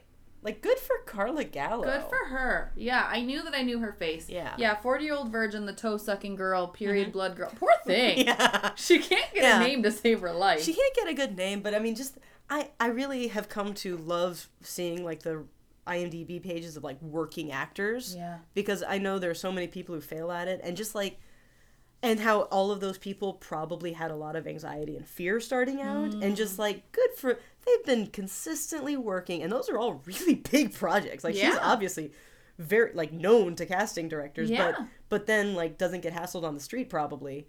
It's just a perfect life. What if she does? What if people run up to her and they're like, period blood girl? I mean, she probably does get that from time to time. Yeah. Toe-sucking girl, look at my toes. Yeah, those are two rough ones. They're not great. In two major films. Major. And those are both pretty big moments in those films. I don't remember Blood them exactly. also happens with toe-sucking girl. Oh, Lord. Because she's sucking he's a 40-year-old virgin, right? Yeah. And this is one of his, he keeps having flashbacks to his early experiences where it almost happened but didn't. Okay. And he's making out with her. Yeah. And she goes to suck his toes, and he's too ticklish, and he kicks her in the face. Oh, God. And her nose is bleeding, and she's like, what's wrong with you? Get the fuck out of my house. Yeah. So, there's blood there as well. All right. So, she is, on her CV. It's, okay to work with blood. Yes. Definitely. Well, she's not bloody in this episode. I listened to an episode, this is kind of unrelated, but I'm going to tell you anyway. Please. Of Radiolab. Yeah. And I forget what the overall theme was, but they were talking to, probably. They were talking to a Hollywood props guy. Okay. And he was talking about the fake blood that's used in movies. And they all have specific names. One of them is called Bloody Real Blood. Ooh. So, if you're a Hollywood movie producer and you want blood in your movie, you can order Bloody Real Blood. Okay. There's, real blood, there's squish blood, they all have these unique names. Yeah. But they're, actual things. Yeah. You just order some bloody real blood. And I really like knowing that. Is Bloody Real Blood the the brand name? No, it's the kind that is of, one of many. Yes. Okay. It's one of, and it's Yeah. like having to do with consistency Yeah. and color and Viscousness. exactly. Is it going to be shooting out? Exactly. Or is it going to be dried on somebody? Right. Is it goopy, drippy Yeah. in a wound? Or is That it just might be bloody dribbling real blood. out of a nose? Exactly. Is somebody crying blood? So many questions to answer. There's, well, you got to have your ducks in And a this row is the before you order insight blood. that I like to know Mm-hmm. for my Foley artist career. Yes. I can't just know about Foley work. Yes. I need to know about the props guys. You got to be like Sal. You can't depend on one Right. area of Because your you know industry. what? What's You that? know what? One day those Foley artists are going to Mm-hmm. be replaced with a keyboard with sounds already pre-programmed. One day. One day. One they day. will Hasn't be. happened yet. Nope. Hasn't happened At yet. this point, everyone still has one person. Everyone's going with their mouths. Listeners, I'm completely naked now. Completely naked. So, what is she? She works on the first floor. The first floor loved Peggy's humorous ad. Oh, yeah. We don't know what this ad was, but I'm just going to say Jones. it was word for word Jones. Yeah. Absolutely. Because it was a great ass ad. And Peggy's not a dummy. No. So, what is it? I wrote she was a flight attendant. Was she a travel agent? What did she do? She was something, but she was dressed all in yellow. Yeah, She looked very cute. she works on the first floor, but there's only one woman there, and she's married to the boss, and so she's Yeah. not, because she's impressed by Peggy's office, and Peggy says, "Well, I'm fun, and I like to have fun." Fun. Yeah, she's very awkward. She's very funny in this. Yeah, she is. And Karen is not awkward. No, The last girl kept her door shut all the time, and she thinks that you should. her last roommate. Right, last roommate kept her door shut. You should only do that for one reason. And Peggy's like, "What?" Oh. But she did get married out of that. The roommate did. Yeah. So, which is why, presumably, Karen is looking for another one. Yeah, exactly. So Peggy doesn't have a steady, but Karen has some rules. There's so many interesting men out there, except sailors. I don't like sailors. I have a couple of rules. One of them is I don't like sailors. And Peggy says, "No sailors. I agree." Peggy has never once thought about sailors in her whole life. No. And Karen says, "Peggy Olson, I have to ask, are you Swedish? Because I am." And Peggy is like, "Uh-oh." Peggy, like, knows this is an issue. Yeah. And she just, like, sadly says Norwegian. Yeah. And there is a long silence. And Karen says, "Well, we won't tell my We parents." won't tell my parents. And Peggy later lies to her mom about the same thing. Right. Who cares about, like, I don't care about the rivalries between Nordic countries. No. But clearly they do. In the 60s, that's all they talked about. They stop. talked about how World War II was happening right then and there. Uh-huh. And And it was mostly caused because of the tensions between Norway and Sweden. Exactly. Yeah. That was a hard And they were like, ship. "Man, when can we go to this new national pastime called High Life?" That's all they talked about. And a lot of people said, "Blah, blah, blah, Johnny." So it just hasn't come up in this show yet, but it was constant. All the time. I mean, they should really have done another pass with, like, these cultural references, because I feel like there aren't enough of them in Mad Men. Listen, they focused on how people looked. Yeah. They didn't do enough about how they talked. They really didn't. So People were telling Johnny to do all kinds of shit. they were like, "Johnny, get it together." And, Matthew Weiner was like, I don't like that name. We're not going to use it. I'll get close with Don. Yeah. That's as far as I'm going. Yeah. That's how he sounds in my brain. I'm sure that's right. So. I need to note that I'm pretty sure either Norway or Sweden were, like, Nazi sympathizers, and I almost wonder if some of that might affect a rivalry between them. But also, we know that ancient countries have ancient rivalries, so there's... And I I'm sure there's refuse a to lot. learn any of that history. Absolutely not. I just made some up. That's all I'm doing. Please don't come at me, Nordic people. You're all so tall and beautiful. You don't need anything from me. Get it out of here, Norwegians. You have it all already. And Swedes. God. So Peggy, You know who looks Swedish? who looks Swedish? Betty. Yeah. She looks Swedish as hell. I mean, she does say my people are Nordic. Well, there you go. She tells Arthur that. There you go. Yeah. I mean, those blonde-haired, blue-eyed Ugh. people, where else could they come from? Nowhere. So Peggy is, like, way too busy to look for an apartment anytime soon. Right. And she has to work this Saturday, and that worries Karen. She says, "Oh, not every Saturday. never Saturday nights. I'm out in the city, ready for fun. She's like, this is what people do, right? Yeah. And they call each other roomie. Yeah. Really Very awkwardly. strange. And then Peggy gives her a sandwich. Yeah, she's like, oh, I got you a sandwich. This is how people got murdered in the 60s. Okay. This is why in the 70s, the Son of Sam Yeah. was so successful. Oh, yeah. Because people were like, you just came up from the ground floor of this building. We're roommates now. Yeah. That's weird. That is weird to me. That's weird. Uh-huh. But what else do you do? Interview people. Oh. Go out for coffee. Grab lunch. I kind of wonder if there was some... I mean, they had to have made contact somehow, and that was probably by phone. But, like... Here's my other question. What's up? Yellow girl. Yeah. I already forgot her name. Karen. Karen. Mm-hmm. She says that her last roommate got married. Right? Yeah, she does. Which means she already has an apartment. Theoretically in Manhattan, or does she not live in Manhattan? Because otherwise, why are they looking for brand new apartments? And where has she been living this whole time? I don't know the answer to any of those questions. This is continuity. I'll have none of it. I mean, maybe there's... They need something that works for both of them. Who knows what if they were able to hold on to the last lease. Maybe she's, hanging out. Karen's probably actually living with a sailor right now. Yeah, and that's why she's so against them. Yeah, she's like, it's a real protesting too much situation with her and sailors. Yes. We know Karen loves a goddamn sailor. So, outside the school, we can tell it's past 3 p.m. Sally is waiting on the curb in a full ballet outfit. Bobby's in the bushes doing something. Bobby's being Bobby. He doesn't have any buckets to put on his head or Yogi Bear masks. So he's gotta be in a bush. He's in a bush, and Betty drives up. And it's clear she doesn't really know where Jean is. It's like, what must have happened is she went home, saw that neither Jean nor the kids were there, and then just drove to the school. Yeah. To see if it's the very kids strange. were there. Unless unless the school called home and talked to Carla. Yeah. And Carla told Betty. Yeah. And was like, hey, the kids are still there. That's true. I almost wonder if, in my head in 1963, everyone at the school just went home.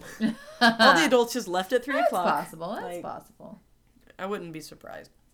That's possible. Ask somebody who went to school in the 60s. All right. Well, I know at least one that listens to this podcast. Hey. My dad would have been 9. Okay. In 1963? Yeah, so, like, my dad is... That's perfect. Like Sally. He's like Sally. Yeah, he's Sally's Your dad age. is like Sally in a lot of ways. So many ways. Yeah. Mostly in the ballet outfits. Absolutely. He loves ballet. Right. He loves dogs. Yes. Just can't keep his face out of just, like, a sweet, sweet dog fur. And, he steals money all the time from old people. Exactly. It's perfect. Yeah. So there's just a really short moment where we see we see her through the busted out ant farm. Yes. She's putting the most beautiful scarf over her mouth. Yes. Because apparently it smells really bad. Well, she's spraying bug spray. Yes, but she I guess that's true. Yeah. I thought she was disgusted by the smell before. No, it is. An ant farm doesn't smell, but she's about to spray chemicals all over. So she's just disgusted. Yeah. Okay, that makes a lot more sense. There's bugs all over. Because I was thinking, are they all dead? And do the carcasses of ants smell that bad? And if they're all dead, why is she spraying them? No. So thank you, Ashley. You're welcome. They're alive, they're crawling all over, and she is here to kill them and doesn't want to breathe in the poisonous fumes. We're at the point of the podcast that you are explaining the current episode to me. Not even the past or the future. Just like what I saw 2 hours ago. You saw with your own eyes. And wrote down. Right. All right. So we're back in the conference room. All right. Now, they're watching this patio ad. Yes. This girl that they found looks exactly like Anne Margaret. It's a fantastic They did such a good job. I mean, it's like, I went on YouTube because then I wanted to look up the original opening again. Yeah. And I didn't watch it, but somebody has done a side-by-side. Ooh, that's perfect. Of the patio ad and the original Bye Bye Birdie. So eventually, maybe I'll watch it. But I would watch that. Yeah. That would be interesting to me. Yeah. Because I don't think it is a real ad. It never actually happened. Right. So they watch the ad. in its entirety, which is a long time for a TV show to put a fake commercial on. And her singing voice is so awful. Yeah. Oh, is it? Oh my God. Oh. Oh my God. It was just so, I mean, and that's what they're going for, because Anne Margaret's is also, I mean, they say it in that episode, like, God, her voice is so shrill. Yeah. And this woman's voice is just so shrill. It's not pleasant to my ears. It sounded just the same as the Bye Bye Birdie song. Which is bad. I mean, it's fine. It's a teenage girl singing. Okay. I don't care. It's stupid. It's very cringy. Because it's just, bye bye sugar, hello patio. Yes. And like talking about, I can eat cake now because I left room because I didn't drink a sugary drink. Right. It's the reason that every woman who was alive in the 20th century has an eating disorder. Right. But nobody likes it. The patio guys say it's not what they thought it would be. Well, sad. Like the Sterling Cooper guys like it. They think it's well done, but they think the idea was stupid, but it wasn't their idea. But even them, they know it's well done. They know that it is, and like Don says, it is shot for shot exactly what they were asking for. Right. Everything looks but that's what they're saying is they can't put their finger on it. Harry says he doesn't like it, and Roger says he doesn't like it. Sal is looking at it from Sal's eyes, in that he's the director, of course he's going to like it. And I think Ken is in the same mode. Yeah. And, like, they never actually say, this is amazing. Right. They just say, this is what you asked for. Right. And the patio guys just, like, can't accept it. And they say, instead of saying, if High Life fails, it'll be your fault, they say, I want to be magnanimous and say it's our idea and our failure. But it is a failure. And Don says, that is magnanimous. So I just, like... No one likes it. Nobody likes it. Roger says, it's not Anne Margaret. Right. Well, that's what they're saying. I can't put my finger on it. Yeah. Oh, and Peggy is so smug. Oh, my God. She is so smug. She almost shimmies her shoulders as she's leaving. She grins. She just saunters out of that room like, you motherfuckers. I told you. I fucking told you so. I told you. Oh, my God. And she's a fun-loving girl now. She can do things like that. Yeah, she goes out on a Saturday night. Yeah. With her new friend, Karen. Mm-hmm. So what I'm wondering is, like, what was wrong with it? And is it that it was made with the eye of someone who does not feel attracted to women? No, I think it's just that it was a terrible idea. Okay. Because it's shot for shot the Bye Bye Birdie thing. It is a bad idea. Yeah. I agree. Yeah. It's shot I mean, Sal did a great job. Yeah. I just hesitate to leave anything at face value. All right. Especially something that they dedicate this much time to. All right. And something that is so big a part of, like, Sal's storyline. Sure. Well, okay. Then the subtext is that it's because he's gay. Thank you. But that's all I needed to hear. Really, that's not what it was. But okay, we'll go with that. I don't know. And it is like this ephemeral thing that they don't really put a name to. So we're back at the Drapers. And Sally is once again sitting on the steps in her ballet outfit, and an Ossining Police Department officer drives up and comes to the door. Yeah. And Betty comes to the porch, and the cops, asks if she knows Eugene Hofstadt, and says, we regret to inform you he passed away. And Betty says, oh no.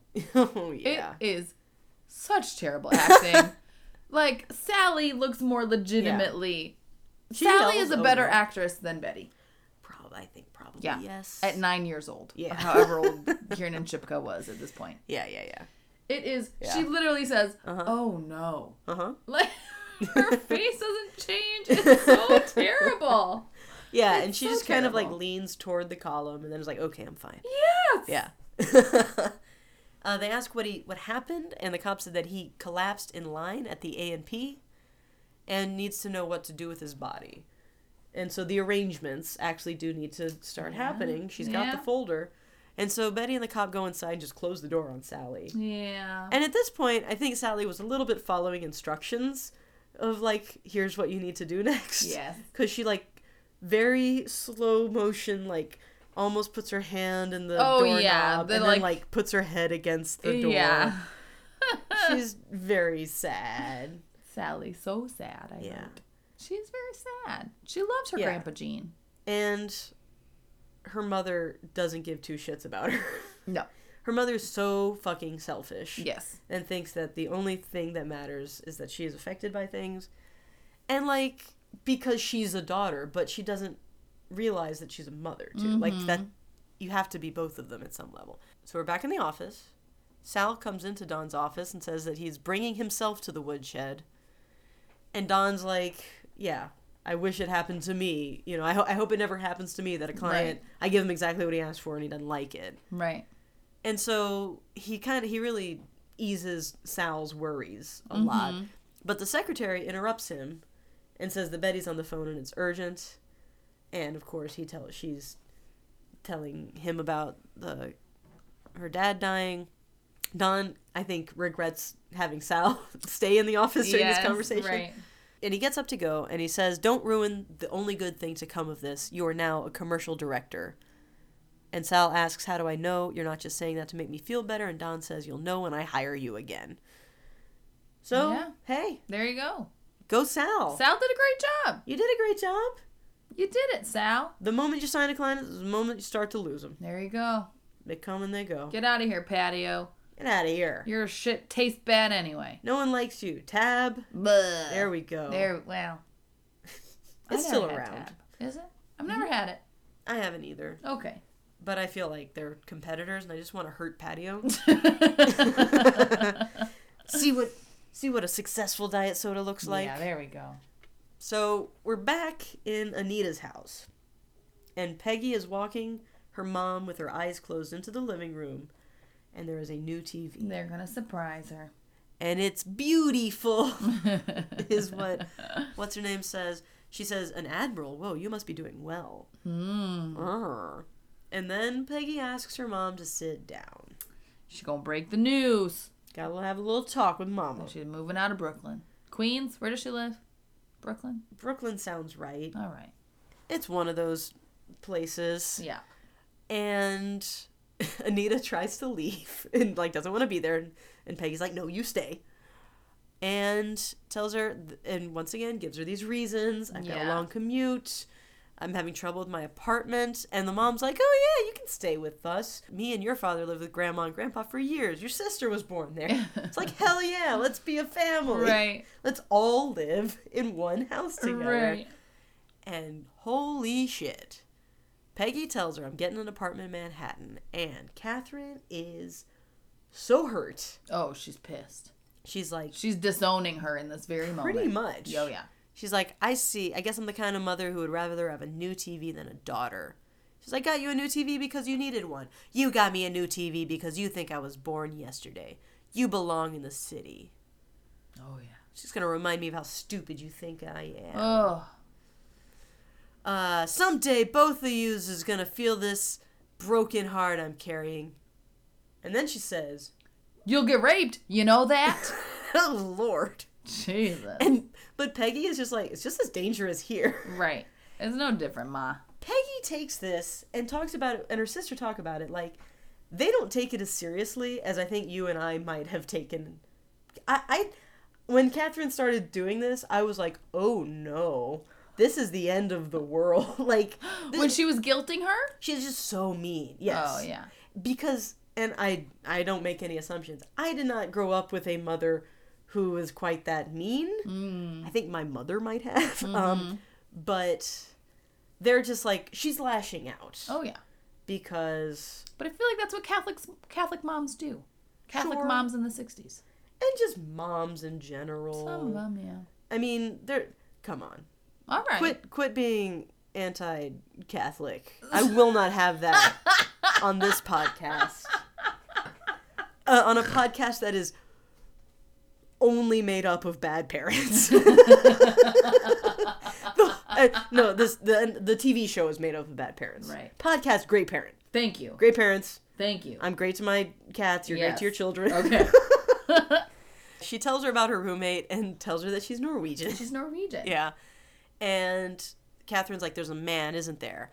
And she says, "No." And she's like, "Why would I ever believe anything you say?" And turns away from her when she tries to kiss her Tries to goodnight. give her a smooch and she won't let her. Which feels like she's guilting her about, like, the baby. Like, that's what I felt like. Why? That's the only thing I think Peggy has given her to not trust her, you know? Yeah. That she knows about? Yeah. But then Anita tells her that wasn't so bad. She's been through a lot of change lately. The Holy Father dying, that was really hard on her. Now, my great aunt, who is not Irish but Cuban and very Catholic, she would, I think when Pope John JP2 came to Miami, I don't know that she went to see him, but she would, like, kiss the TV when he was on the TV. Oh, my. People fucking love the Pope. I know that that's a thing. I Yeah. don't understand it. I It's... don't understand it. I mean, they love the Pope the way that people can love the president, you know? I also don't understand that. Sure. But, I mean, I think... I think people love the Pope way more than people love the president. Yes. Way more fervently. And more people do. And more people do. I was trying to give an analogy. Thank you. But I understand. But... I think we are in an age where our role models are a lot more diverse or dissipated. You know, everyone has their own major figure that they admire and respect. Yes. But the Pope's a big one.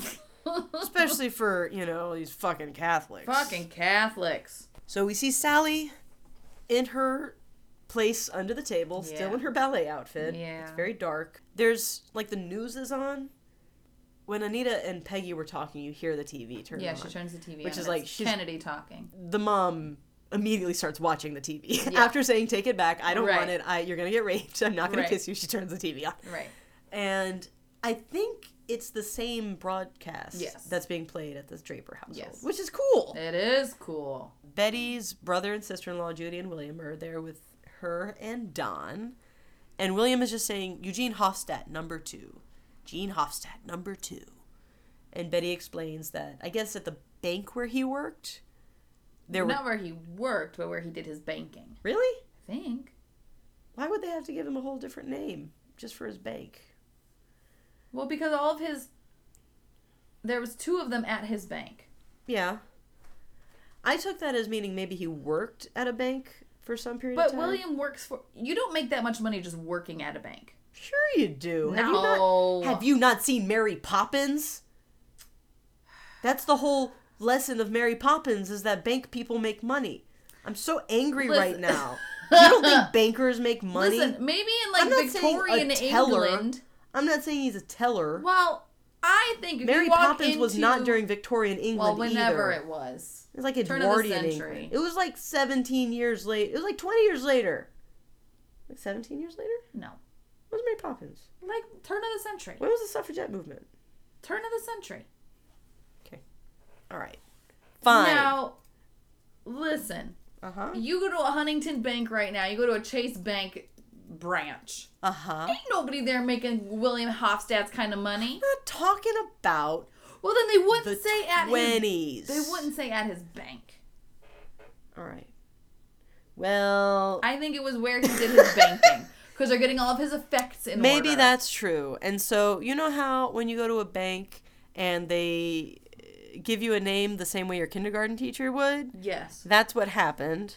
So he had to be called Gene Hofstadt number 2. Listen, in the 60s in some little podunk bank, I bet that's true. Why do his kids give a shit about it then? Because they're getting his money out of his bank. Okay. They're getting his accounts in order, so they have to know which Eugene Hofstadt is. If I go to a bank and the way they verify my identity is they ask me if I'm... are very different. Are you the Katie Britt that's running for Senate, or are you the other Katie Britt? Well, Katie Britt doesn't bank at your bank. I'm the Katie Britt that's running for Senate. This was before all banks were connected electronically. You had your one branch. You went to it. Your money was in cash inside a vault. Everyone working there were bumbling idiots that didn't know how middle names worked. Yes. Or social security numbers. Yes. Or even bank account numbers. Listen. Because I'm telling you. You know how when you go to a bank, I'm gonna do another hypothetical. I really love these hypotheticals. You go to a bank and they're like, yes, just tell me your name. There is nothing else there's no such thing as, it's just a bank account name. Yeah. Bank account numbers, no. In the 60s? They didn't have numbers yet. I'm telling you, they just went by your name. Well, the numbers were so deflated, they didn't have that many. Exactly. We're gonna find a Mad Men wiki that's going to tell us what Eugene Hofstadt's job was, and it is not going to say bank. I hope you're right. Look, I'm not saying I'm right. I'm just saying you're wrong.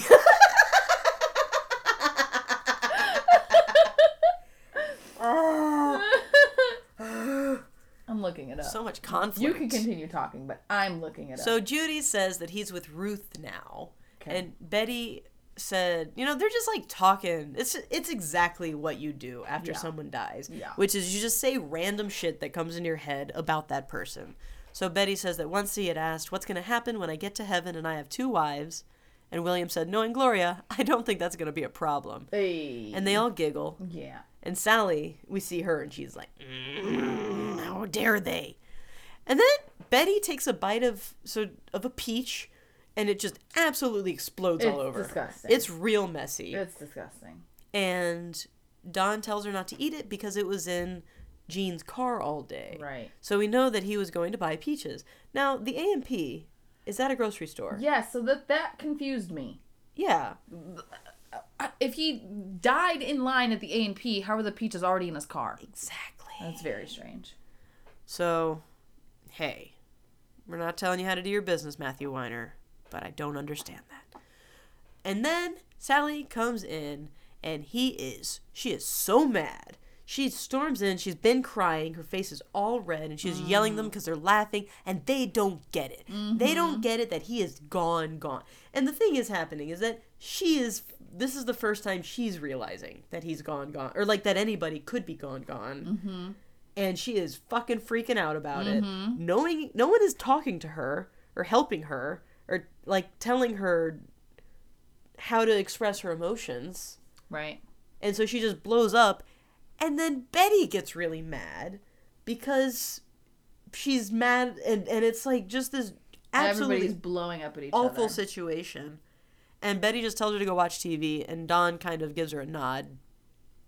And then she goes and lays down and watches the news. And she watches the news story of an elderly Buddhist monk who had set himself on fire to protest in Vietnam. Mm-hmm. And that's, which is a very famous image. And that's what dates this as June 11th. So I thought of this so this monk set himself on fire. He had so much peace with death. Yes. That he could just set himself on fire. Yeah. And it is just brushed past on this news story as this novelty. Right. It's there, it's it's just this missed opportunity for growth where these moments that Sally is just kind of crying out for someone to help her and guide her, and no one is doing that. Poor Sally. Poor Sally. And Betty, didn't have that. So that was part of Jean's whole thing, is that Betty is soft, and he wants to make Sally tougher because she can handle stuff. And we see them conflicting here as is he trying to fix what went wrong with Betty? Right. With Sally. Did you find anything? Now listen. Yeah. I did. What'd you find something? But now, okay, it's from Reddit. Okay. So it's not canon. All right. But then I found a more different Reddit thread that's called Head Canon Concerning Grandpa Gene. Okay. So, but this first one asks, what did Betty's father, Eugene Hofstadt, do for a living? Mm-hmm. And they're wondering. We know Betty's brother worked for him. Later they mention he worked at a bank. Could that be? What's going on? Somebody says, top comment, I always assumed he was a customer at the bank rather than an employee there. That's why he needed to be Eugene Hofstadt number 2, so the tellers could tell his account apart from the account of Eugene Hofstadt number 1. You've just given us 2 people with the 2 different opinions, so I like that you're saying the one that agrees with you. Well, the first thing says he worked at a bank. He's saying what does he do? Because he's confused. Okay. The earlier stuff says he has a blue-collar way about him. This, however, was common with men of that time. Blah-de-blah-de-blah. He carries himself in a blue-collar way, but he has all this money. Okay. And then later, he's like, but the brother says he worked for a bank. Now, this more different thing. Yeah. Listen. Don't you sigh. You're just dismissing the things that agree with me. No. No. Okay. I'm not. All right. This is just somebody on Reddit wildly speculating. It's fun, but it doesn't address. I'm going What to he does for a assume living. that the speculation is about Eugene's banking career, and that's why Ashley doesn't want to share it. It's not at all. It's about his time in the 20s, the roaring 20s, and the speakeasies and messing around with flappers and jamming out to jazz music. Yeah, that does sound like fan fiction. Right? What kind of a Right. nerd would do fan fiction about Gene? I don't know. All right, Fucking so nerds. we're back in bed. Don and Betty are asleep on top of their bed. They're wearing their clothes. I noticed it looks like they've got a new clock radio next to Don's bedside. I did not notice that. It's like a big white box, and I don't remember seeing it before, so I feel like Alright. it's, 1963. You get a nice clock radio. Okay, all right.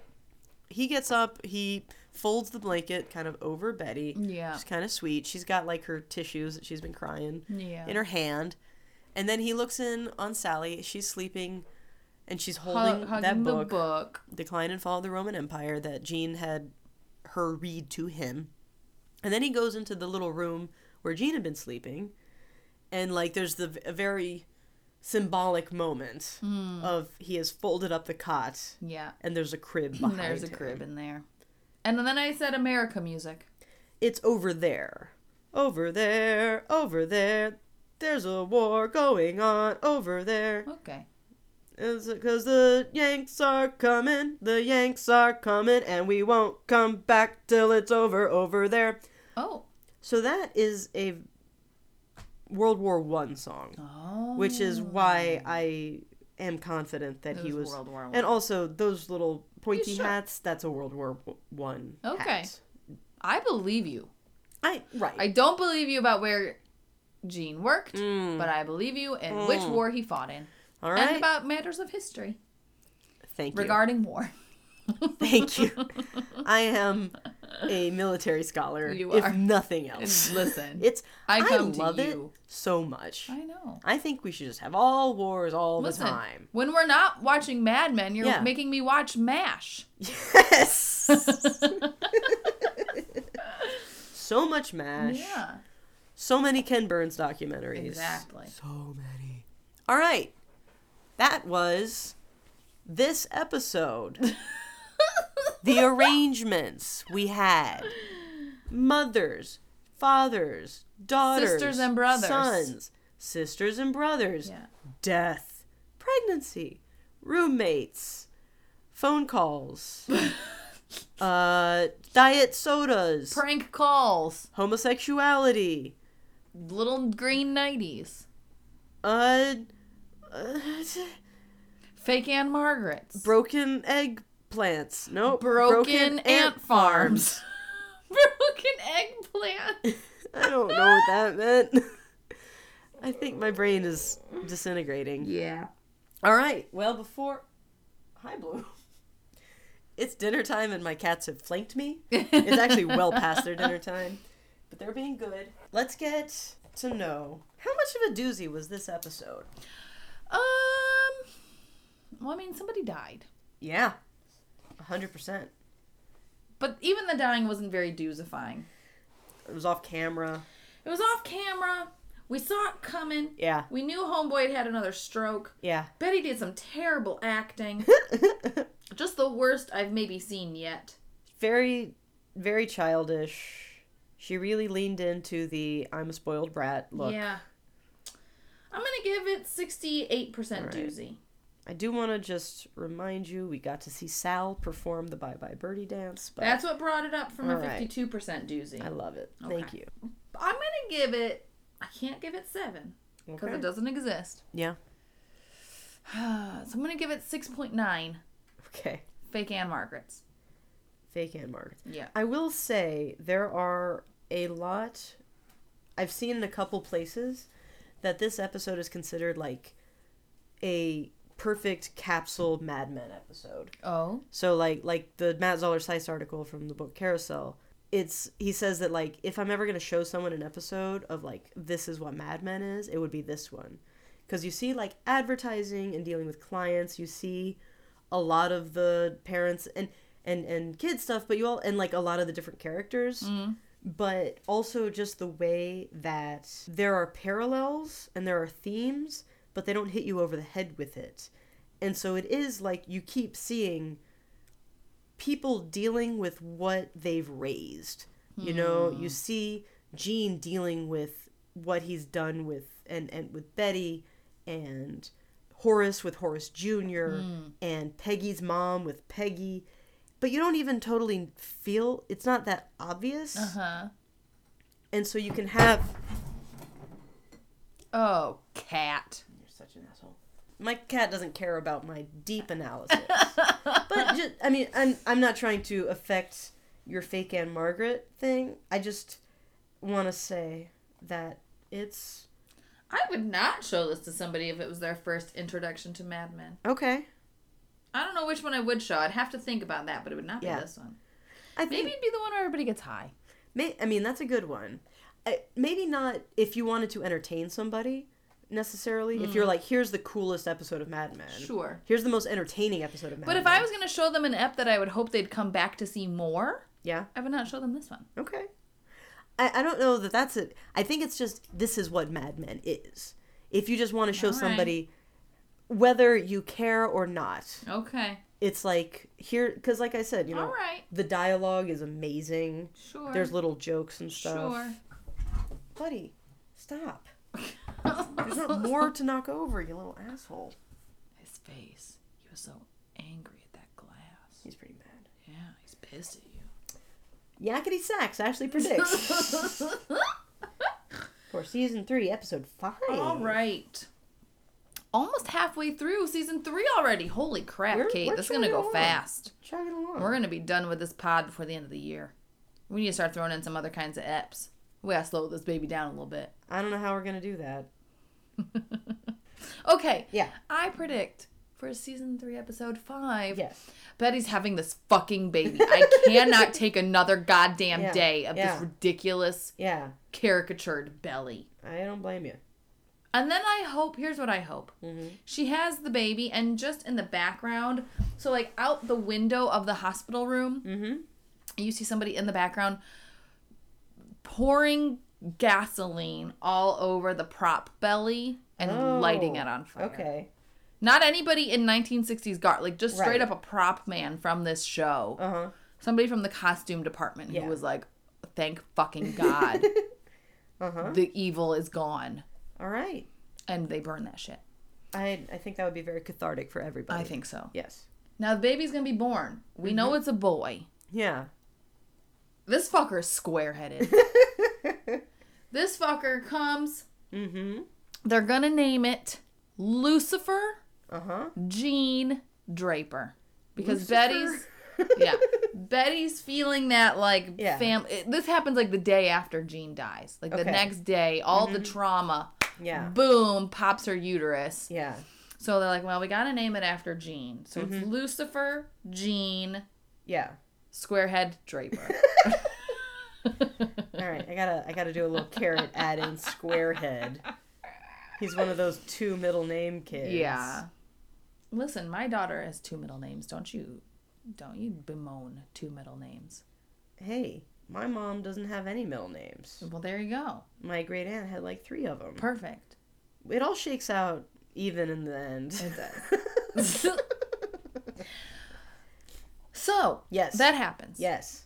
Baby is square-headed. 100%. It already is doing some evil shit. I don't want to say what. We're just going to know. When we see it, we're going to be like, that's the evil shit. Okay. Okay? Yeah. Sally is furious. She's grieving. She's in that stage of grief where you're just angry, and then this baby comes, and she can tell that it's evil. Yeah.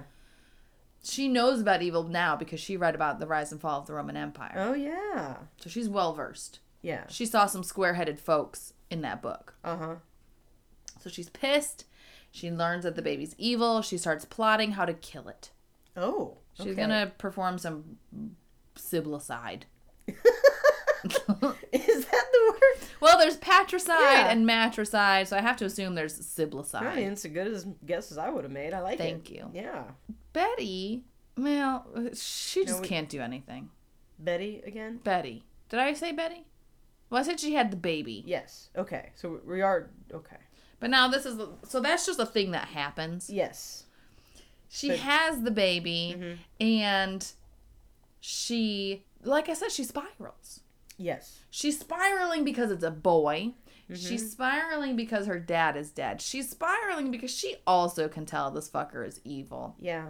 She's also spiraling because Don is freaking out because baby is square-headed. There's going to be a lot of this ep that just takes place in this one hospital room. Right. In real time while the belly burns in the background. Okay. It's a real stray from how the show normally goes. Definitely. It's going to be like 17 minutes in real time of this all coming to be. Okay. I will clock it. Great. Pete and Ho-Ho. They're just going around the city with these little scoops, and they're just chucking balls at people. And they're like, it's highlight! And they're having a grand old time until they smash the ball into like a grandma. And she breaks a hip. Yeah. And then they're like, this ain't gonna be America's pastime. Oh no. Pete says that. Ho-Ho is still like, this is great. Nobody likes grandmas. Yeah. But Pete is like, you know what? I do like grandmas, and I don't want this sport to maim any more grandmothers. That is really sweet of I know. Pete. Pete has his moments. He's got a soft side. He's got his moments. Peggy and Karen move in. Cute. And the very first thing that Peggy does is bring home a sailor. But she doesn't know that it's a sailor because they're at the bar and he's wearing like a jacket. And then they get home and he takes his jacket off and it's like one of those little kid sailor suits. Yeah. And she's like, oh no, a sailor. And so she can't close her door. Okay. Because Karen is against that. Yeah. So when Karen wakes up in the morning, Peggy is hiding the sailor in her bed, but just like piling up a bunch of pillows and stuffed animals just so he'll be disguised. That's smart. Yeah. And that's all. Okay. That's all that happens. Any lingo?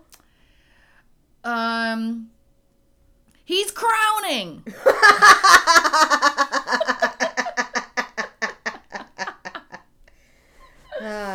Yeah. If he's square-headed, is you it can still still a crown? crown. Okay. If you're square, you've got a head. He's It's boxing. He's boxing. All right. Well, I look forward to seeing each of those things. A very maternity ward centered episode of Mad Women, Mad Men. Yeah, and Mad Women. And Mad Women. I mean, both. we've come to the time where I'm really gonna learn what it's like Exactly. to give birth. Exactly. It's gonna get graphic, guys. We're gonna it's gonna be a video podcast. I can't wait. All right, that's not true. Come back and listen. We won't get too gross unless we choose Speak to. for yourself. Don't put me in a box. Sorry. Ashley wants to be out of the box. Rate us on iTunes 5 stars. Tell your friends, tell your children who you think would like this. Tell everyone. Tell your parents who you think would like this. Tell your parents who you think wouldn't like it. Yeah. And tell them that you won't be their kid anymore unless they listen. Yeah, really. That'll learn them. Give them an ultimatum. Say, like, if you don't check up on your friends. Have they commented on the iTunes? Right. If they haven't, cut them out of your life. They're not your friend. Yeah. Real friends Yeah. would listen and comment and rate. That's true. Ashley and I have cut a lot of people out of our lives. Oh, girl, I'm burning bridges left and right. Like, they don't realize how important it is to us. It's been a pandemic, Yeah. so they haven't known that I've cut them out Right. of my life because we haven't been able to be around each other. Right. But when the time comes Yeah. and we're all at a party together again, Yeah. and I'm giving them the Dwight Schrute silent treatment, Mm-hmm.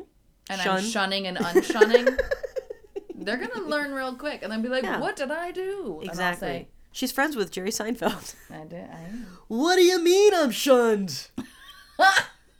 It's a puffy shirt. No soup for you. Is that what he says? I should have stopped with the first one. All right, folks. Thank you for listening. We love you. And as we say at the end of every episode, Merry Madmen to all, and to all a good night.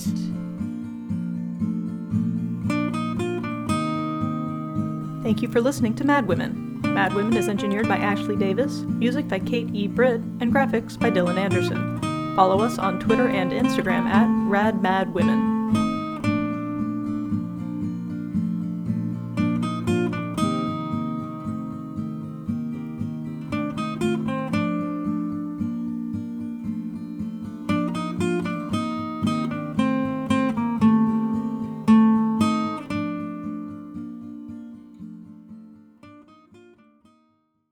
This has been a production of Planet Amp Podcast, powered by Pinecast.